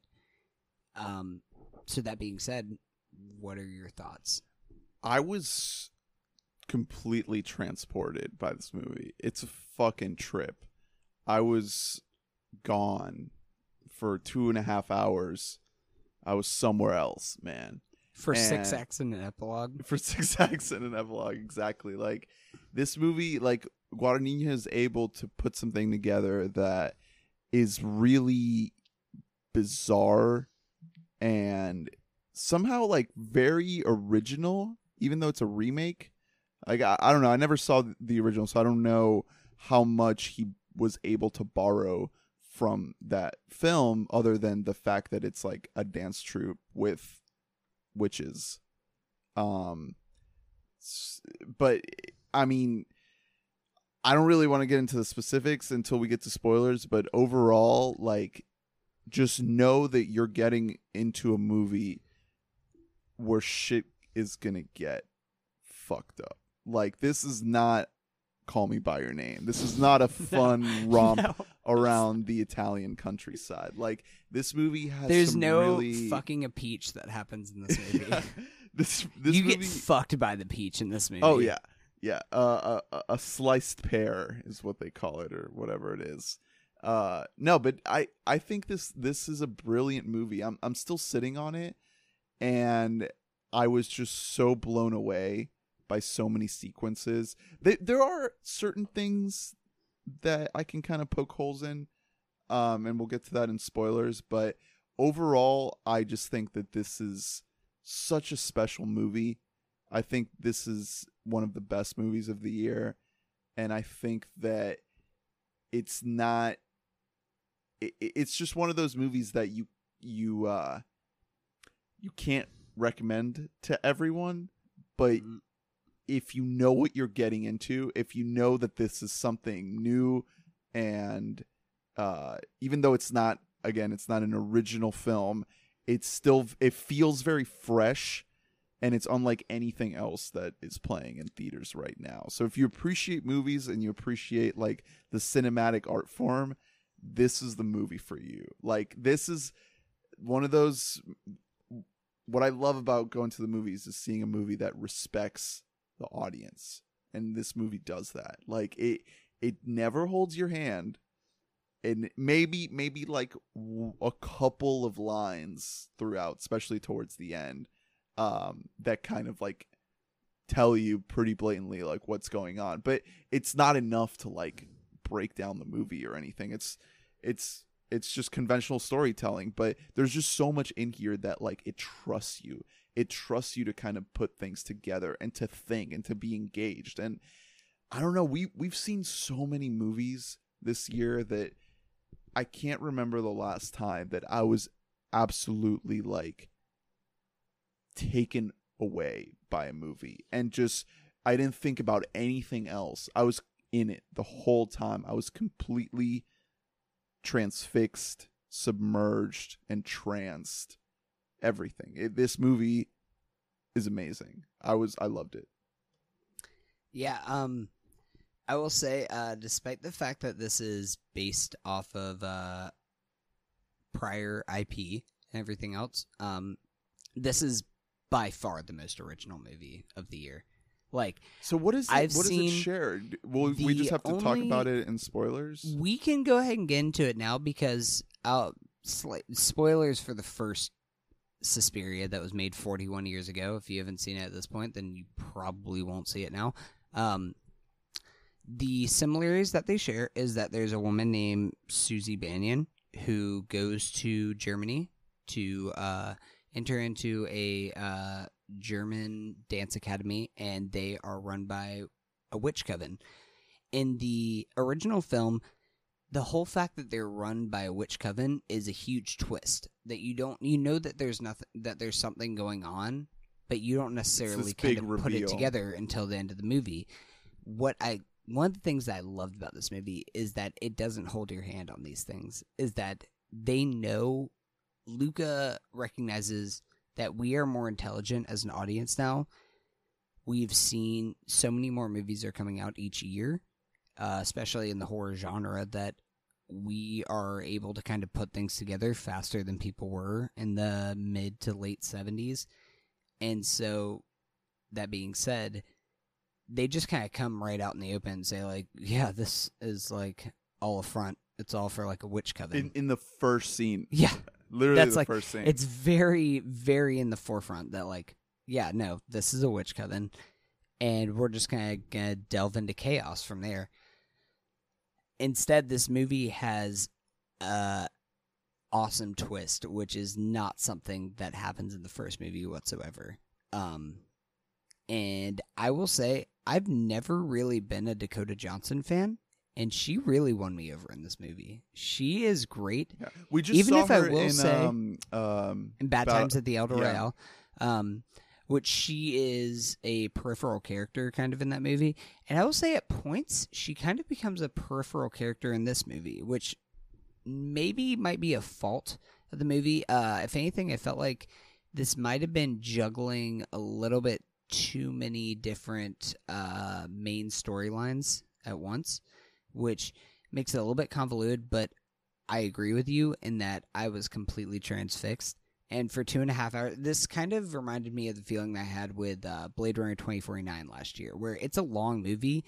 Slow at times. It's very, very meticulous, and I never felt the time pass. It all felt so methodical in the plotting of this movie that it wasn't anything that I ever felt like it dragged, and I think that a huge credit of that goes to the performances, especially to Tilda Swinton, who plays just, I mean, she's come out in the open and say it now, so she plays two different characters in this movie, and she is absolutely unbelievable as this old psychiatrist character, and as Madame Blanc, who is a character from the original movie, who is kind of this person who's running the dance academy. One thing that was really cool about this is that the original movie, the whole dance academy is pretty much just a front, and it never really spends that much time focusing on the art of the dance itself, where I feel like this movie is a lot more balanced than the first movie, where it really feels like the art and the artistic integrity of this dance academy is a huge focus behind all of this witch coven extraterrestrial kind of shit that's happening they're here. linked. It's Yeah. all linked together. It doesn't feel like it's two completely different things. Yeah, I mean, you haven't seen the original, so I feel like there's a lot of stuff specifically in spoilers that we can get to that it's certain themes that are more allegorical in the first movie that are much more in the forefront here. Like there is extended shots of newscasters showing the I can't remember exactly what the flight number is, but there's a flight This that's was a about real the Palestinian world event. Yeah, in 1977, when this is based when the first movie came out. That's this flight that was hijacked by liberals trying to protest Yeah, it's against some Cold War shit. Yeah, pretty much for Palestinian liberation, pretty much. It's kind of the summation of it. And I liked it more, even if it kind of bogged down the story at certain points. I liked it, made things become a little bit more clear, this kind of constant friction that's happening between society. I feel like it lends itself a lot more to the interpersonal struggles that are happening inside of this coven / dance academy. Yeah, I really want to get to spoilers, so let's jump in. I agree with you though that I can't recommend this movie to everybody. Yeah. This is right now it's saying at like a 60% on Rotten Tomatoes, Really? which is not surprising at The all. audience score or the critic score? I didn't actually see. I just saw on Google itself that it was at like a 60 or 61% on Rotten Tomatoes.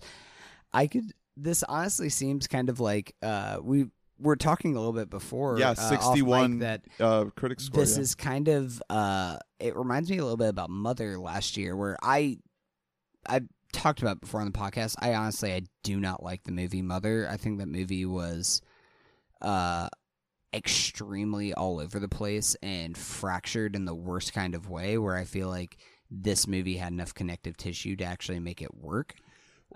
Yeah, well, this movie also just has so much more things to juggle. You know, Mother is like in one house. There's obviously a lot going on, but this movie feels Suspiria's trying to work with a lot more gears to kind of cog together, and sometimes it's not perfect, but I think for the most part it succeeds. I think that I don't know, there's just moments in this movie that just really took me by surprise in really interesting ways. Like certain moments of intense, like I don't want to give anything away, but like this movie gets like kind of grotesque at points. It's And so visceral. Yeah, so go into this movie knowing that like it's borderline horror at some points. It's not a horror movie, but it has sequences of like intense gore and like really upsetting imagery. But all of that really worked for me. And there's like different varieties of it. Like there's times where like it's really terrifying. There's times where it's kind of beautiful, and there's other times where it's like kind of almost like really campy and corny. So you get this mixed bag of like a lot of different types of gore and violence and grotesqueness. I appreciated it. You know, that some people are going to be turned off by that, and the fact that like Guadagnino is trying to kind of mix together different types of imagery and gore and effects into this thing. But again, there's just nothing like this movie out right now. Yeah. Especially a movie that it's not your everyday horror movie. You know, it's not, you can't really sell this as a horror movie, even though they're kind of trying to. It's very much a suspense thriller with horror elements. That's like the closest thing I could say that it is. But the things that shine for me are Tilda Swinton for sure. Like that's the performance of the movie for me, and I like the fact that it's pretty much all female cast. You know, like, and it doesn't make that a thing in the movie. It's a movie about dancers and witches, and it just happens to be an all female. The cast. closest thing that comes to is there's a point when there's some men that come into the coven, and then they just kind of take over them, and they're like pointing, like they're like poking the penis, like they just show like a male penis, just poking it with a scythe and like laughing. Yeah. And that's like kind of the only point when the movie actually makes that. I feel like that might be one of the things that's going to hurt this movie, is that it is kind of being marketed as a horror movie, and it's not. I wouldn't say this movie is ever scary at any point, as grotesque as it can be. I mean, there are scenes that are hard to watch. Oh, I mean, yeah, I agree with you. It's scary in the sense that like you feel unsettled, but it's not scary in the sense of the modern horror genre, which is kind of the jump scary thing. Yeah. When something happens here, you are forced to watch it for the next 2.5 minutes. Yeah. And like, as much as you want to look away, it's just going to keep happening in front of you on the screen. But it's not, it never gets like overindulgent. It's not like, I mean, we'll get into it. It kind of does at some points, but it's in the best kind of way. Yeah, I want to get to it. So if we want to rate it, I'm feeling like a 9 to 10 on this. Like wow, not quite a 10 because it's so fresh. You know, it's still like very fresh in my mind. And there are things that like I can kind of point at that aren't quite up to perfection, but it's just so damn good. Like it's so good.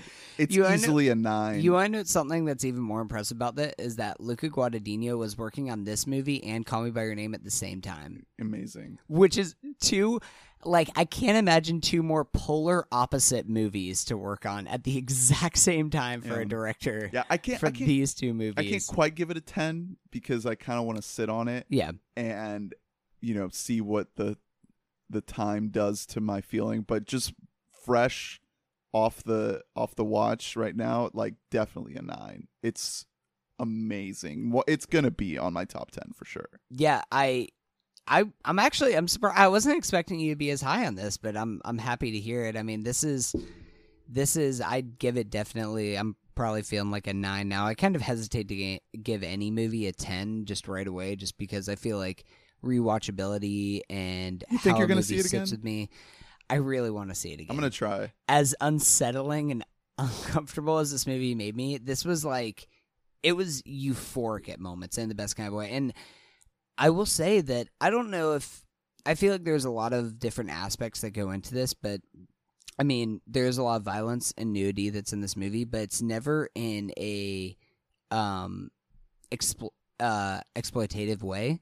That I don't know if it was because Luca Guadagnino is a homosexual man or something like that, but oh, interesting. I didn't even think of that. But it's very empowering in a way that it depicts the nudity and the kind of the female pride that's never in any kind of way an indulgent manner. Like, it's very much just kind of, it's upsetting and also very, very empowering in a way that you would never have expected from a movie like this. Yeah. And that's kind of one of those things that's been sitting with me more than anything else, is that, like, just there's a couple of lines in this movie that have just really, really stuck with me. And one of them is just like, always listen to women.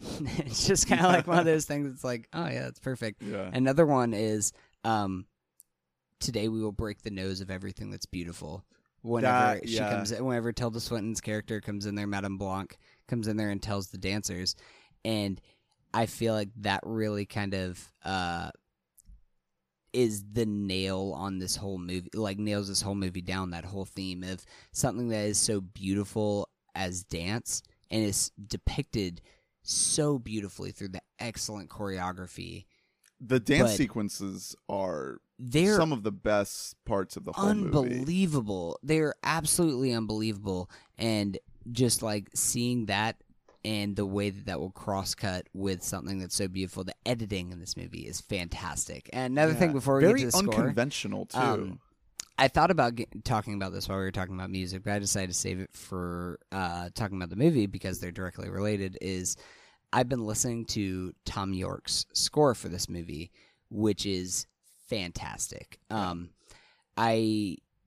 The original movie, the score is written by Goblin, this prog rock kind of band, and although it doesn't have the same, Goblin has this kind of, it has this Suspiria theme, which is almost reminiscent of, it sounds like it would fit in with like the Halloween movie kind of score, where it has that classic horror genre sound to it, where it's just this very repeatable score that would repeat throughout the entire movie.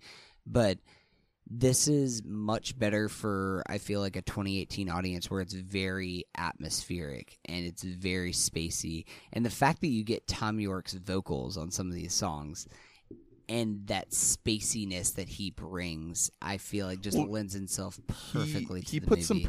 some percussion in there too. Oh, at yeah. just the right moments. Yeah. It's I love the soundtrack too. I mean, I'm a big Radiohead fan, so I was looking forward to it. And of course, you know, Johnny Greenwood, the guitarist for Radiohead, is making a little bit of a career doing soundtrack work.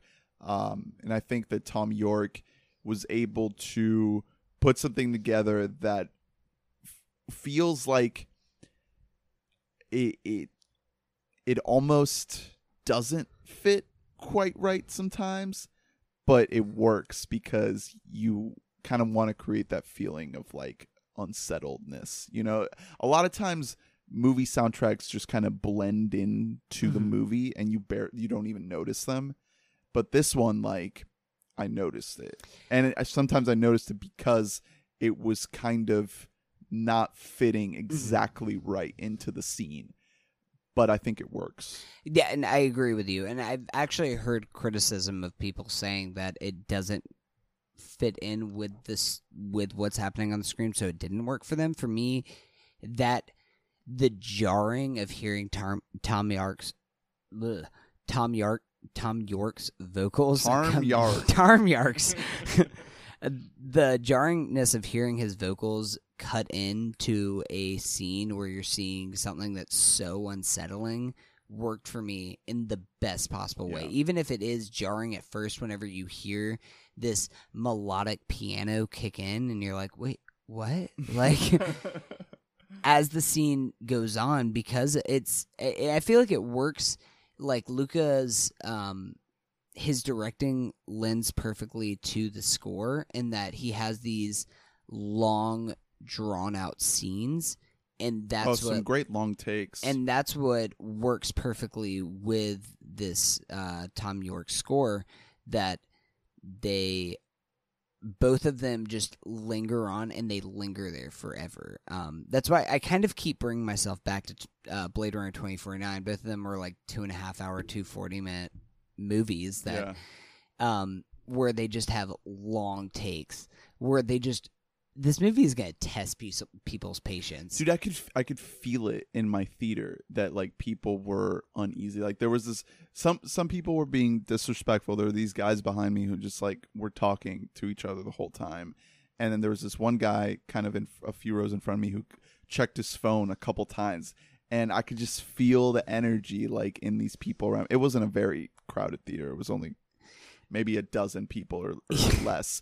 But I could feel the impatience of this movie that was kind of taking its time. And even like earlier we were talking about Red Dead and how here's a game that is like demanding your patience, and there's just not enough art that does that.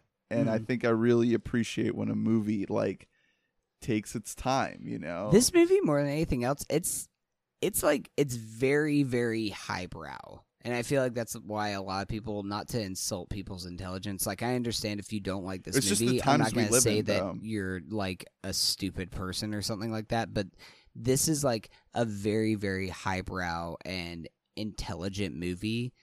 And I mean, it's kind of this mix of this movie. It's going to test your patience and test your intelligence of putting these pieces together, while also being a gory bloodbath. And those are two of my favorite things. So this was Yeah. like a match made in heaven for me. Yeah. Let's get to spoilers for Suspiria starting right now. So if you don't want to know what happens in the movie, come back once you've seen it. Go see this movie. Don't go see The Nutcracker in the Four Realms. Yeah. Go see this movie instead.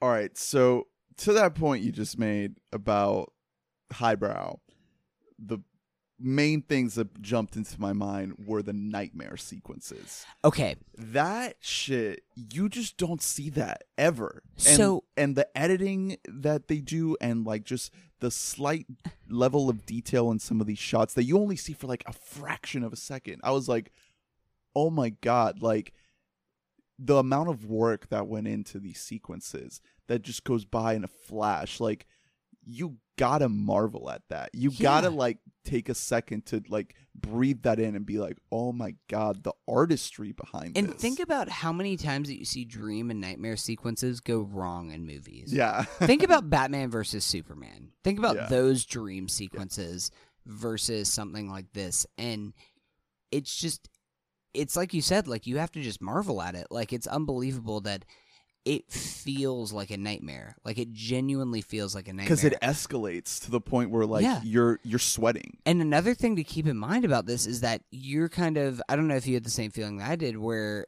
the witches make it very clear in the first or second scene when Susie Bannion has these nightmares that they cast these nightmares on all of the girls that are there. So you can't even necessarily tell what is actually happening and what is true and what is just something that's being projected onto them into their dreams. Well, yeah, but then you're totally right. But then once you get to the very end of the movie and you realize that like there are things happening that their memories just get erased. Yeah. So they don't even know what is even a memory or a dream or a nightmare or anything. Like their sense of reality is just so completely warped that they can't possibly face the fucking brutality of what this place really is, because they don't know if it's real or not. So I don't know if you stayed, because I didn't, but I discovered this afterwards, that there actually is a post-credit scene. Oh shit, I did not stay.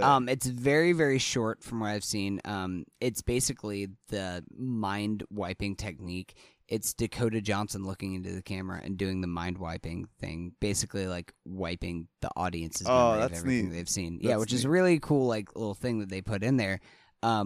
I want to talk about that ending. Yeah, well, I wish last- that we don't have a lot of time. I wish we could go through every act and talk about every act. Yeah.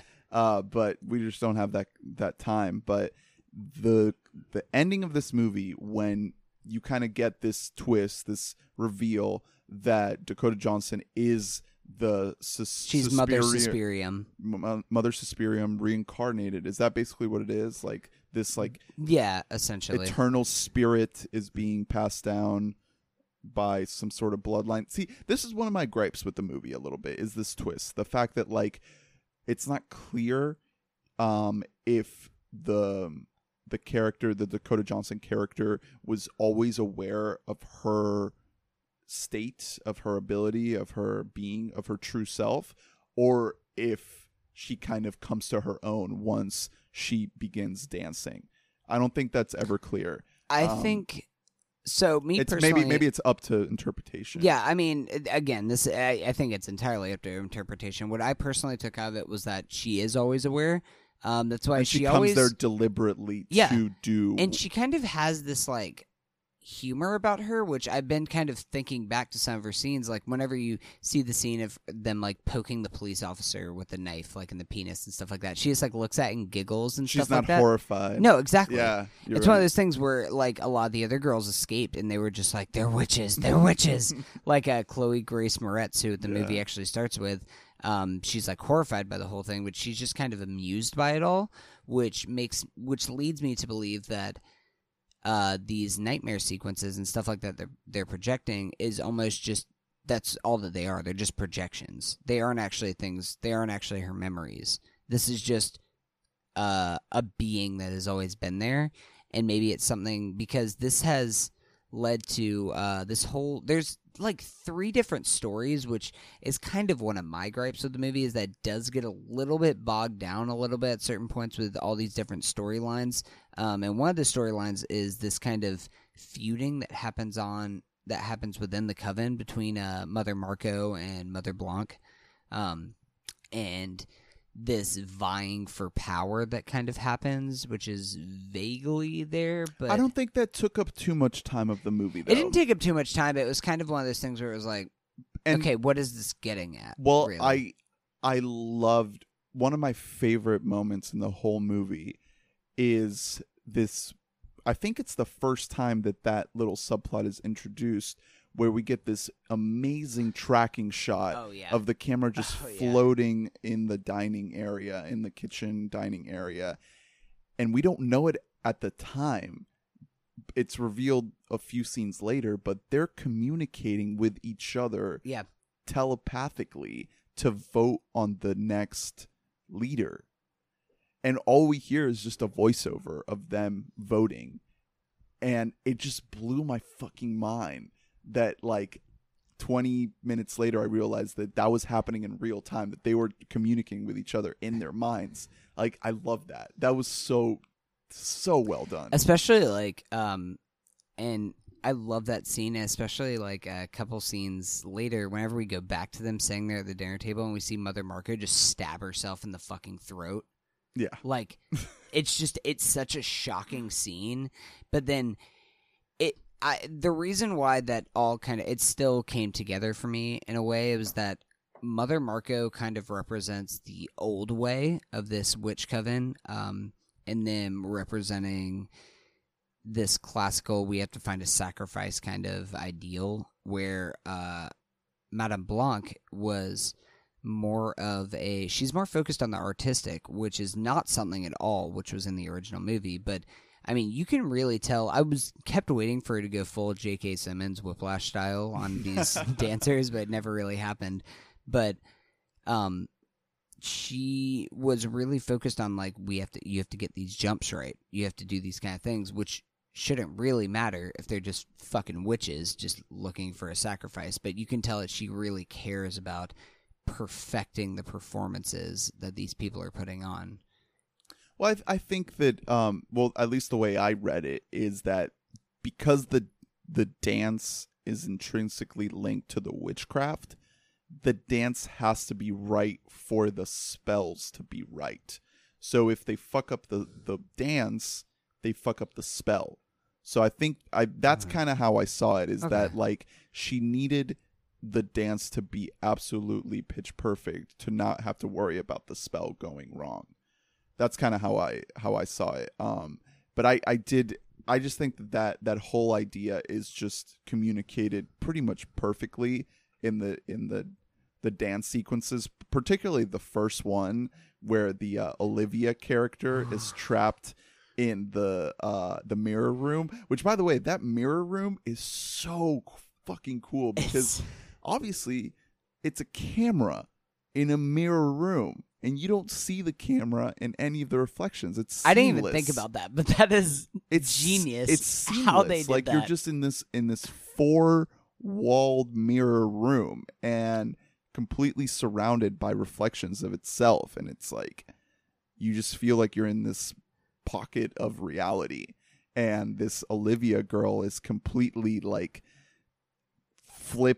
not entirely flipped inside out, but, like, her bones are just, like, jumbled up together. I mean, with every move and cut that Susie makes, her body contorts in this disgusting way. That was probably the most unsettling scene of the entire movie for me. But it happens so early on that you know you're in for some crazy shit. Yeah, no, it happens in the first third of the movie. Yeah. And, like, I just remember, like, I was watching it, and I mean, I'm good with watching movies, like, in a theater and everything, but I audibly, like, quietly was just like, what the fuck?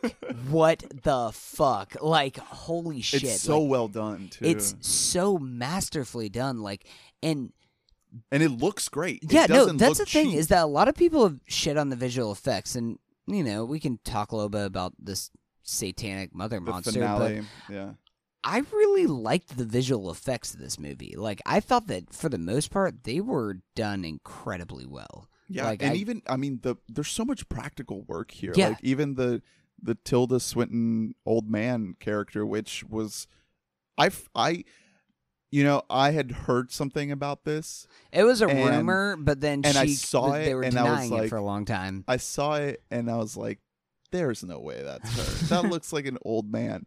But then as I watched the performance, I was like, "There's something wrong with this old Yep. man. He's a bad actor, or there's just something happening." At one point towards the end of the movie, actually, because by the end, I had completely forgotten the notion that wasn't an actual old man. I was thinking, they just cast a guy because he looked old and sad, and he's not really a good actor. He just looks like he's a sad old man. But man, like, that's fucking Tilda Swinton in layers and layers of makeup. That's insane. Yeah, That's fucking insane. it really is insane. And This like, movie should win and be nominated and win for makeup at the Yeah, Oscars. It yeah, needs yeah. to. It really should. It's not going to be nominated for anything at the Oscars, to be perfectly honest, because I feel like I would nominate her. For, half of the voters are going to watch half of this. They'll get to that Turn first it scene off. and be like, "Nope, I'm good." I would nominate Tilda Swinton for acting, for supporting. I really think that she gave the best supporting actress role that I've seen this year. But I mean, don't think that arguably she'll she get is role. the lead, but she should just go for supporting. Well, okay, so here's the thing. I mean, we were talking a little bit about these three different roles that are happening. I mean, Tilda Swinton is really the lead, quote unquote, in two of them. One being the Witch Coven role, one being this old man psychiatrist role, and the other one being Susie's role. And I feel like Susie kind of gets sidelined a little bit in this movie. I did which think didn't- Dakota Johnson did a great job. She though. did a great job, and honestly, like, I've never been a fan of her. I always thought that she was kind of overrated and overcast for the things I that think she was in. absolutely killed it here. But she was great in this role. Her dancing, is that her dancing for most of that? Yeah. So they actually, I was listening to a lot of interviews and kind of reading stuff about the production of this movie, and they were like sending, while she was working on 50 Shades Freed, they were sending choreographers like in between her takes to her To trailer practice the to moves. practice the moves and Oh, everything. That's that's her so cool. dancing, which is incredible, and she's not going to get enough recognition for how amazing she does. I mean, these her kind of audition, interpretive dances. her audition's awesome. It took my breath away. It really does. And that's kind of the only time in the movie where the dancing is clear. I think that as great as the choreography was, Kinda chopped it up. it's choppy, which I think works because of the contrast of the beauty that is this dancing with the grotesque nature of some of the other stuff that you're seeing. But Especially towards the end, kind of the final moment that we whenever get. whenever they perform when, Volk. when Sarah is Yeah. beneath and her bone gets snapped. Yeah. I thought that could have been a little bit more elegant. I think this is another one of my gripes is the movie feels very elegant for most of it. And as we get into the rounding and the final couple acts or so, the final 2 acts, 5 and 6, it starts to lose some of that elegance, and it gets a little bit more grime on it. And the movie sort of becomes this, it starts to gain like some layers of like blood and dirt and grime, and it doesn't feel as, again, elegant as it once was. And I kind of miss that about it. It's still great. It just sort of becomes something else.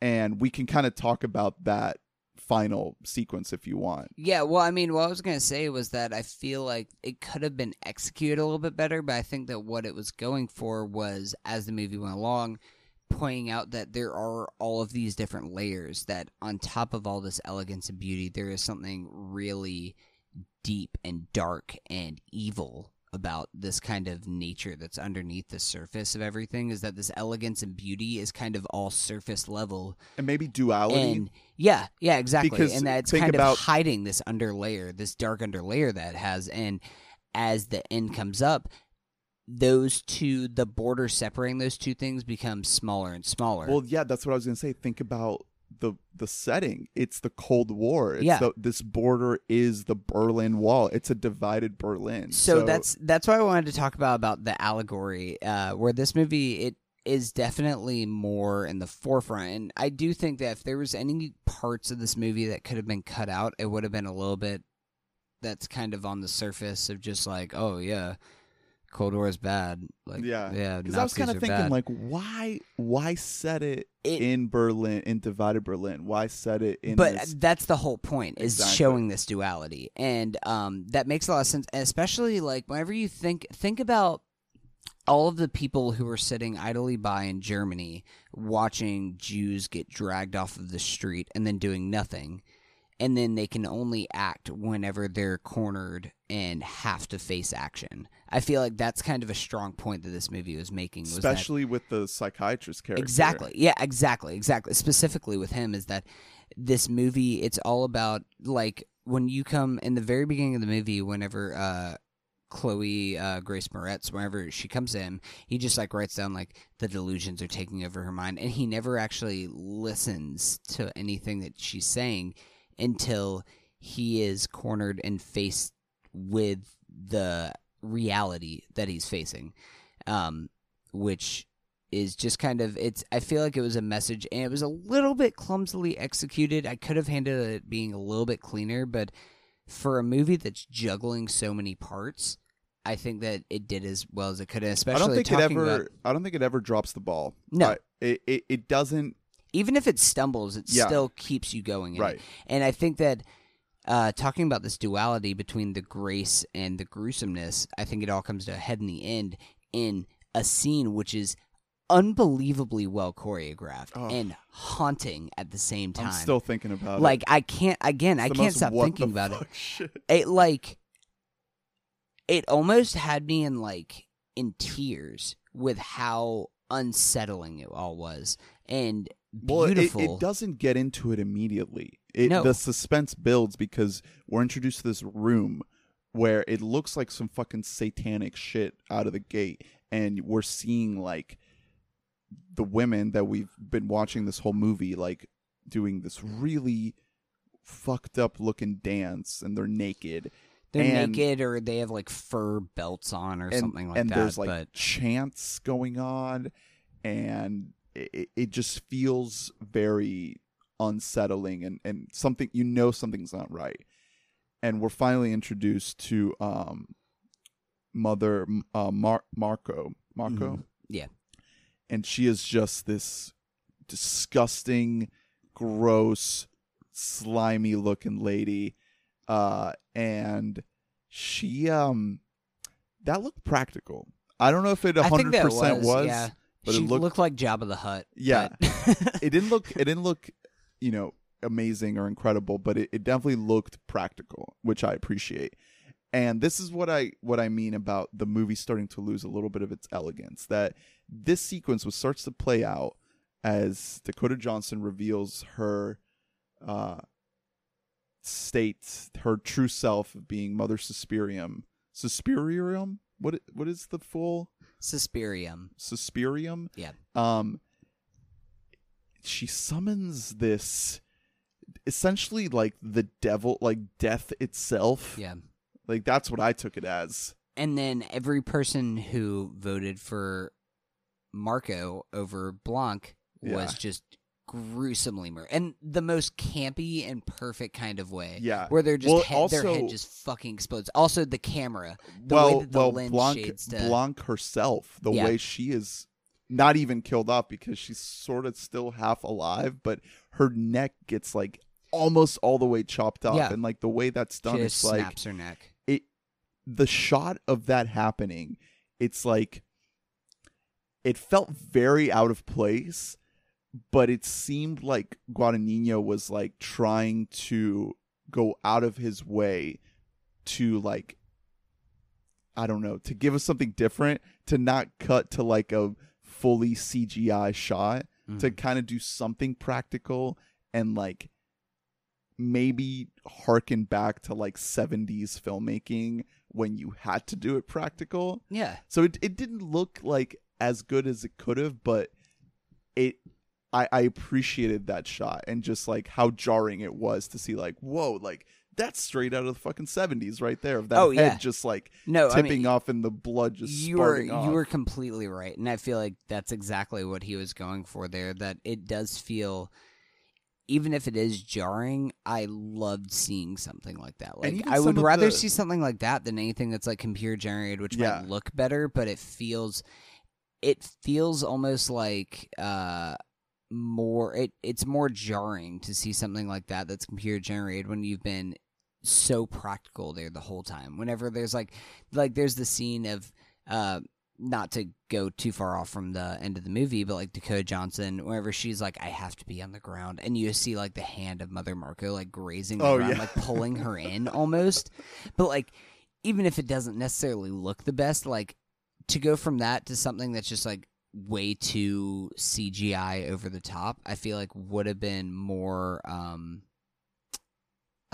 I can't think of the quite the right word, but a little bit more jarring and out of place. Yeah, and the other moments that kind of feel like out of the 70s are those split diopter shots where you get like the close up of Dakota Johnson and then it's a split shot with Tilda Swinton standing right behind her, and it looks like a shot from 40 years ago. You know, there's these moments like that. But let's get into this finale because it deserves a good meat of the discussion, because the way, like you were saying, like the way the frame rate and the lighting starts to like get choppy and everything is just covered in red, like blood red. It was like the best version of Mandy. It's Yeah. just like what I wanted from the end of Mandy.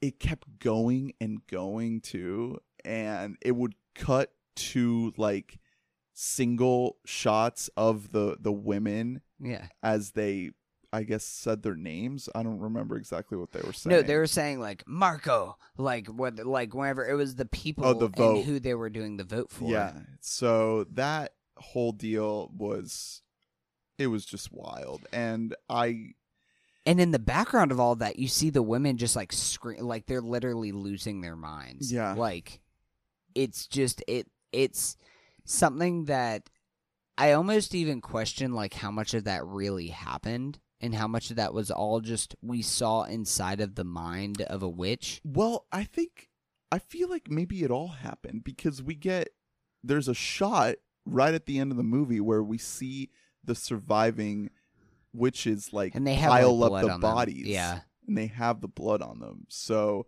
I feel like in some form it did happen. I don't know if she literally summoned this demon devil thing, but she definitely has the power to murder and kill them herself, even if she didn't have to summon this creature looking thing.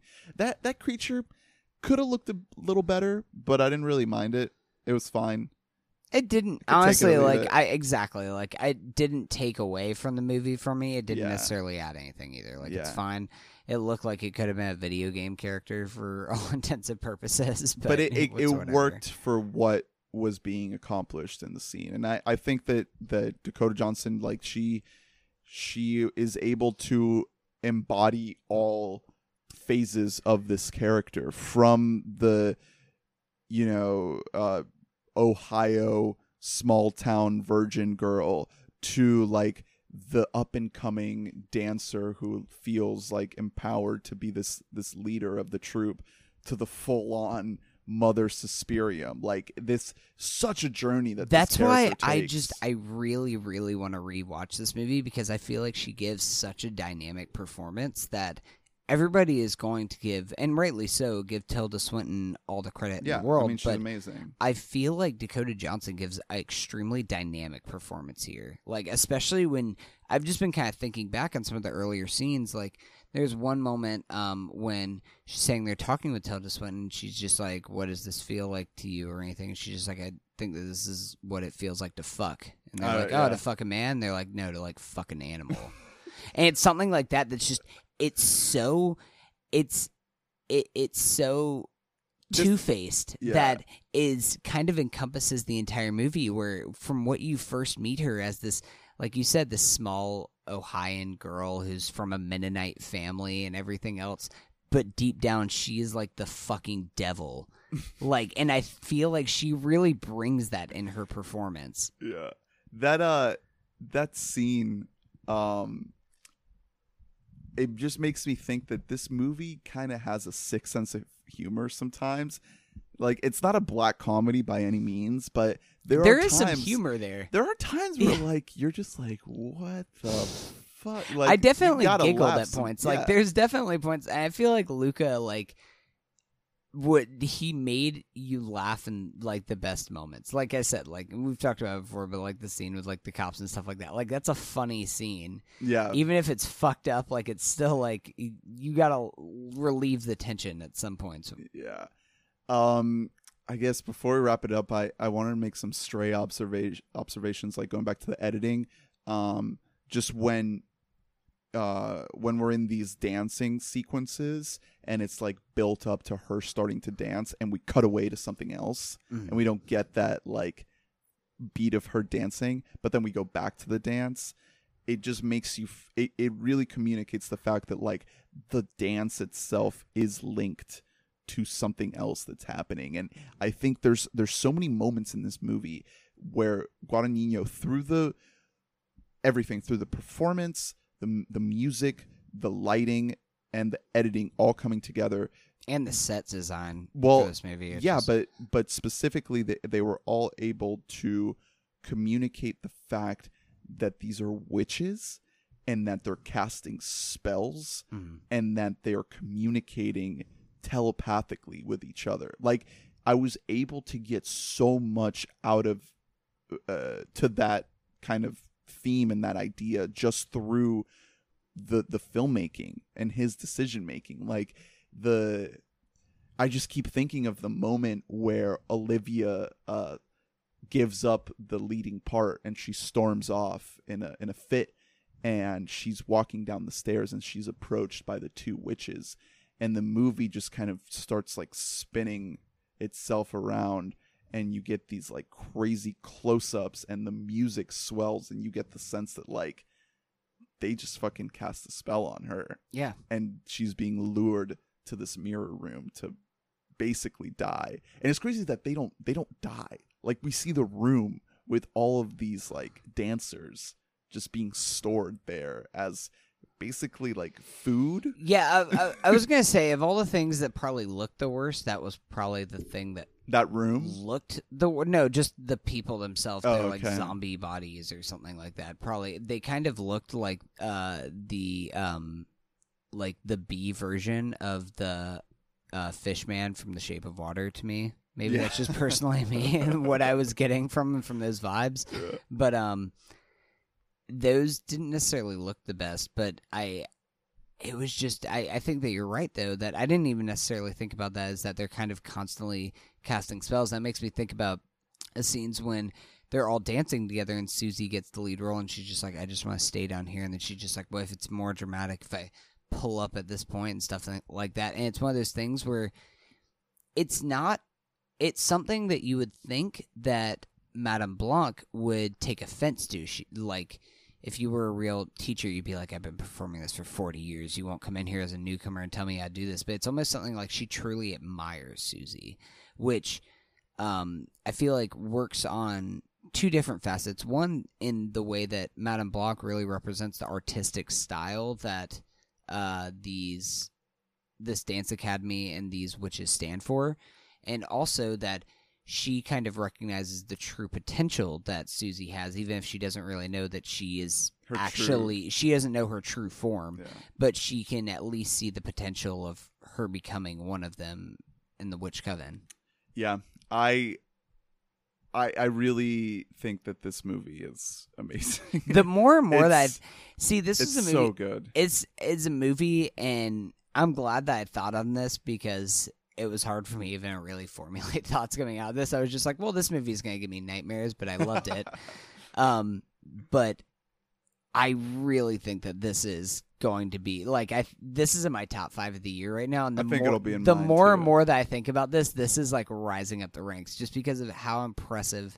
Like, we can talk about other movies that necessarily are more cohesive or are more fluid with the way that they plot the story, but or even more poignant about society. Exactly. But I feel like when you talk about the scale, when you talk about all the things, all the pieces that this movie is juggling, and the success rate of it all, it's really hard to see very many movies that succeed better than this. I totally agree. I think maybe Ethan Hawke gave a better performance in First Reformed than Tilda Swinton in this one, but First Reformed was not working with as many different moving parts and it's ambitious so hard scale. to compare like a movie like that with this.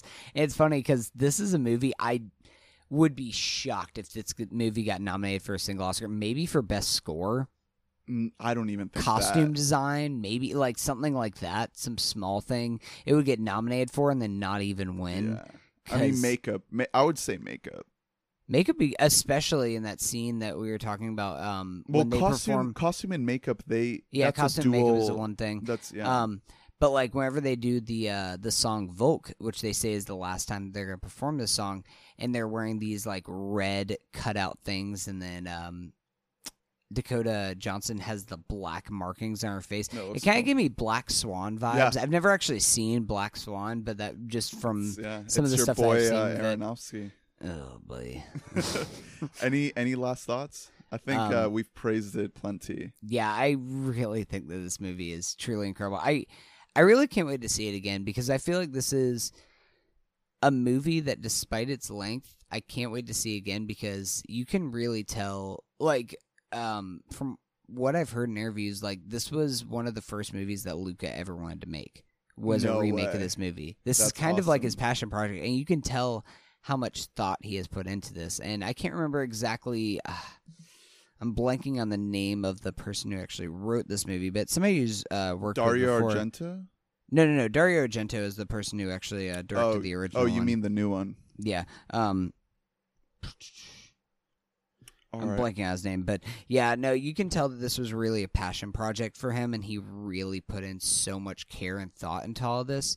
And I feel like even some of the points, my negative aspects of the movie are issues with necessarily some of the connective tissue coming together. I feel like that's something that's only going to get better with rewatching.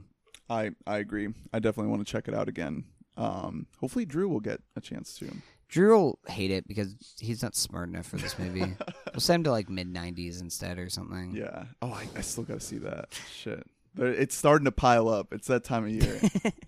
All right. Let's wrap it up. You can email us at webottommike@gmail.com and check us out on Twitter, Instagram at webottommike.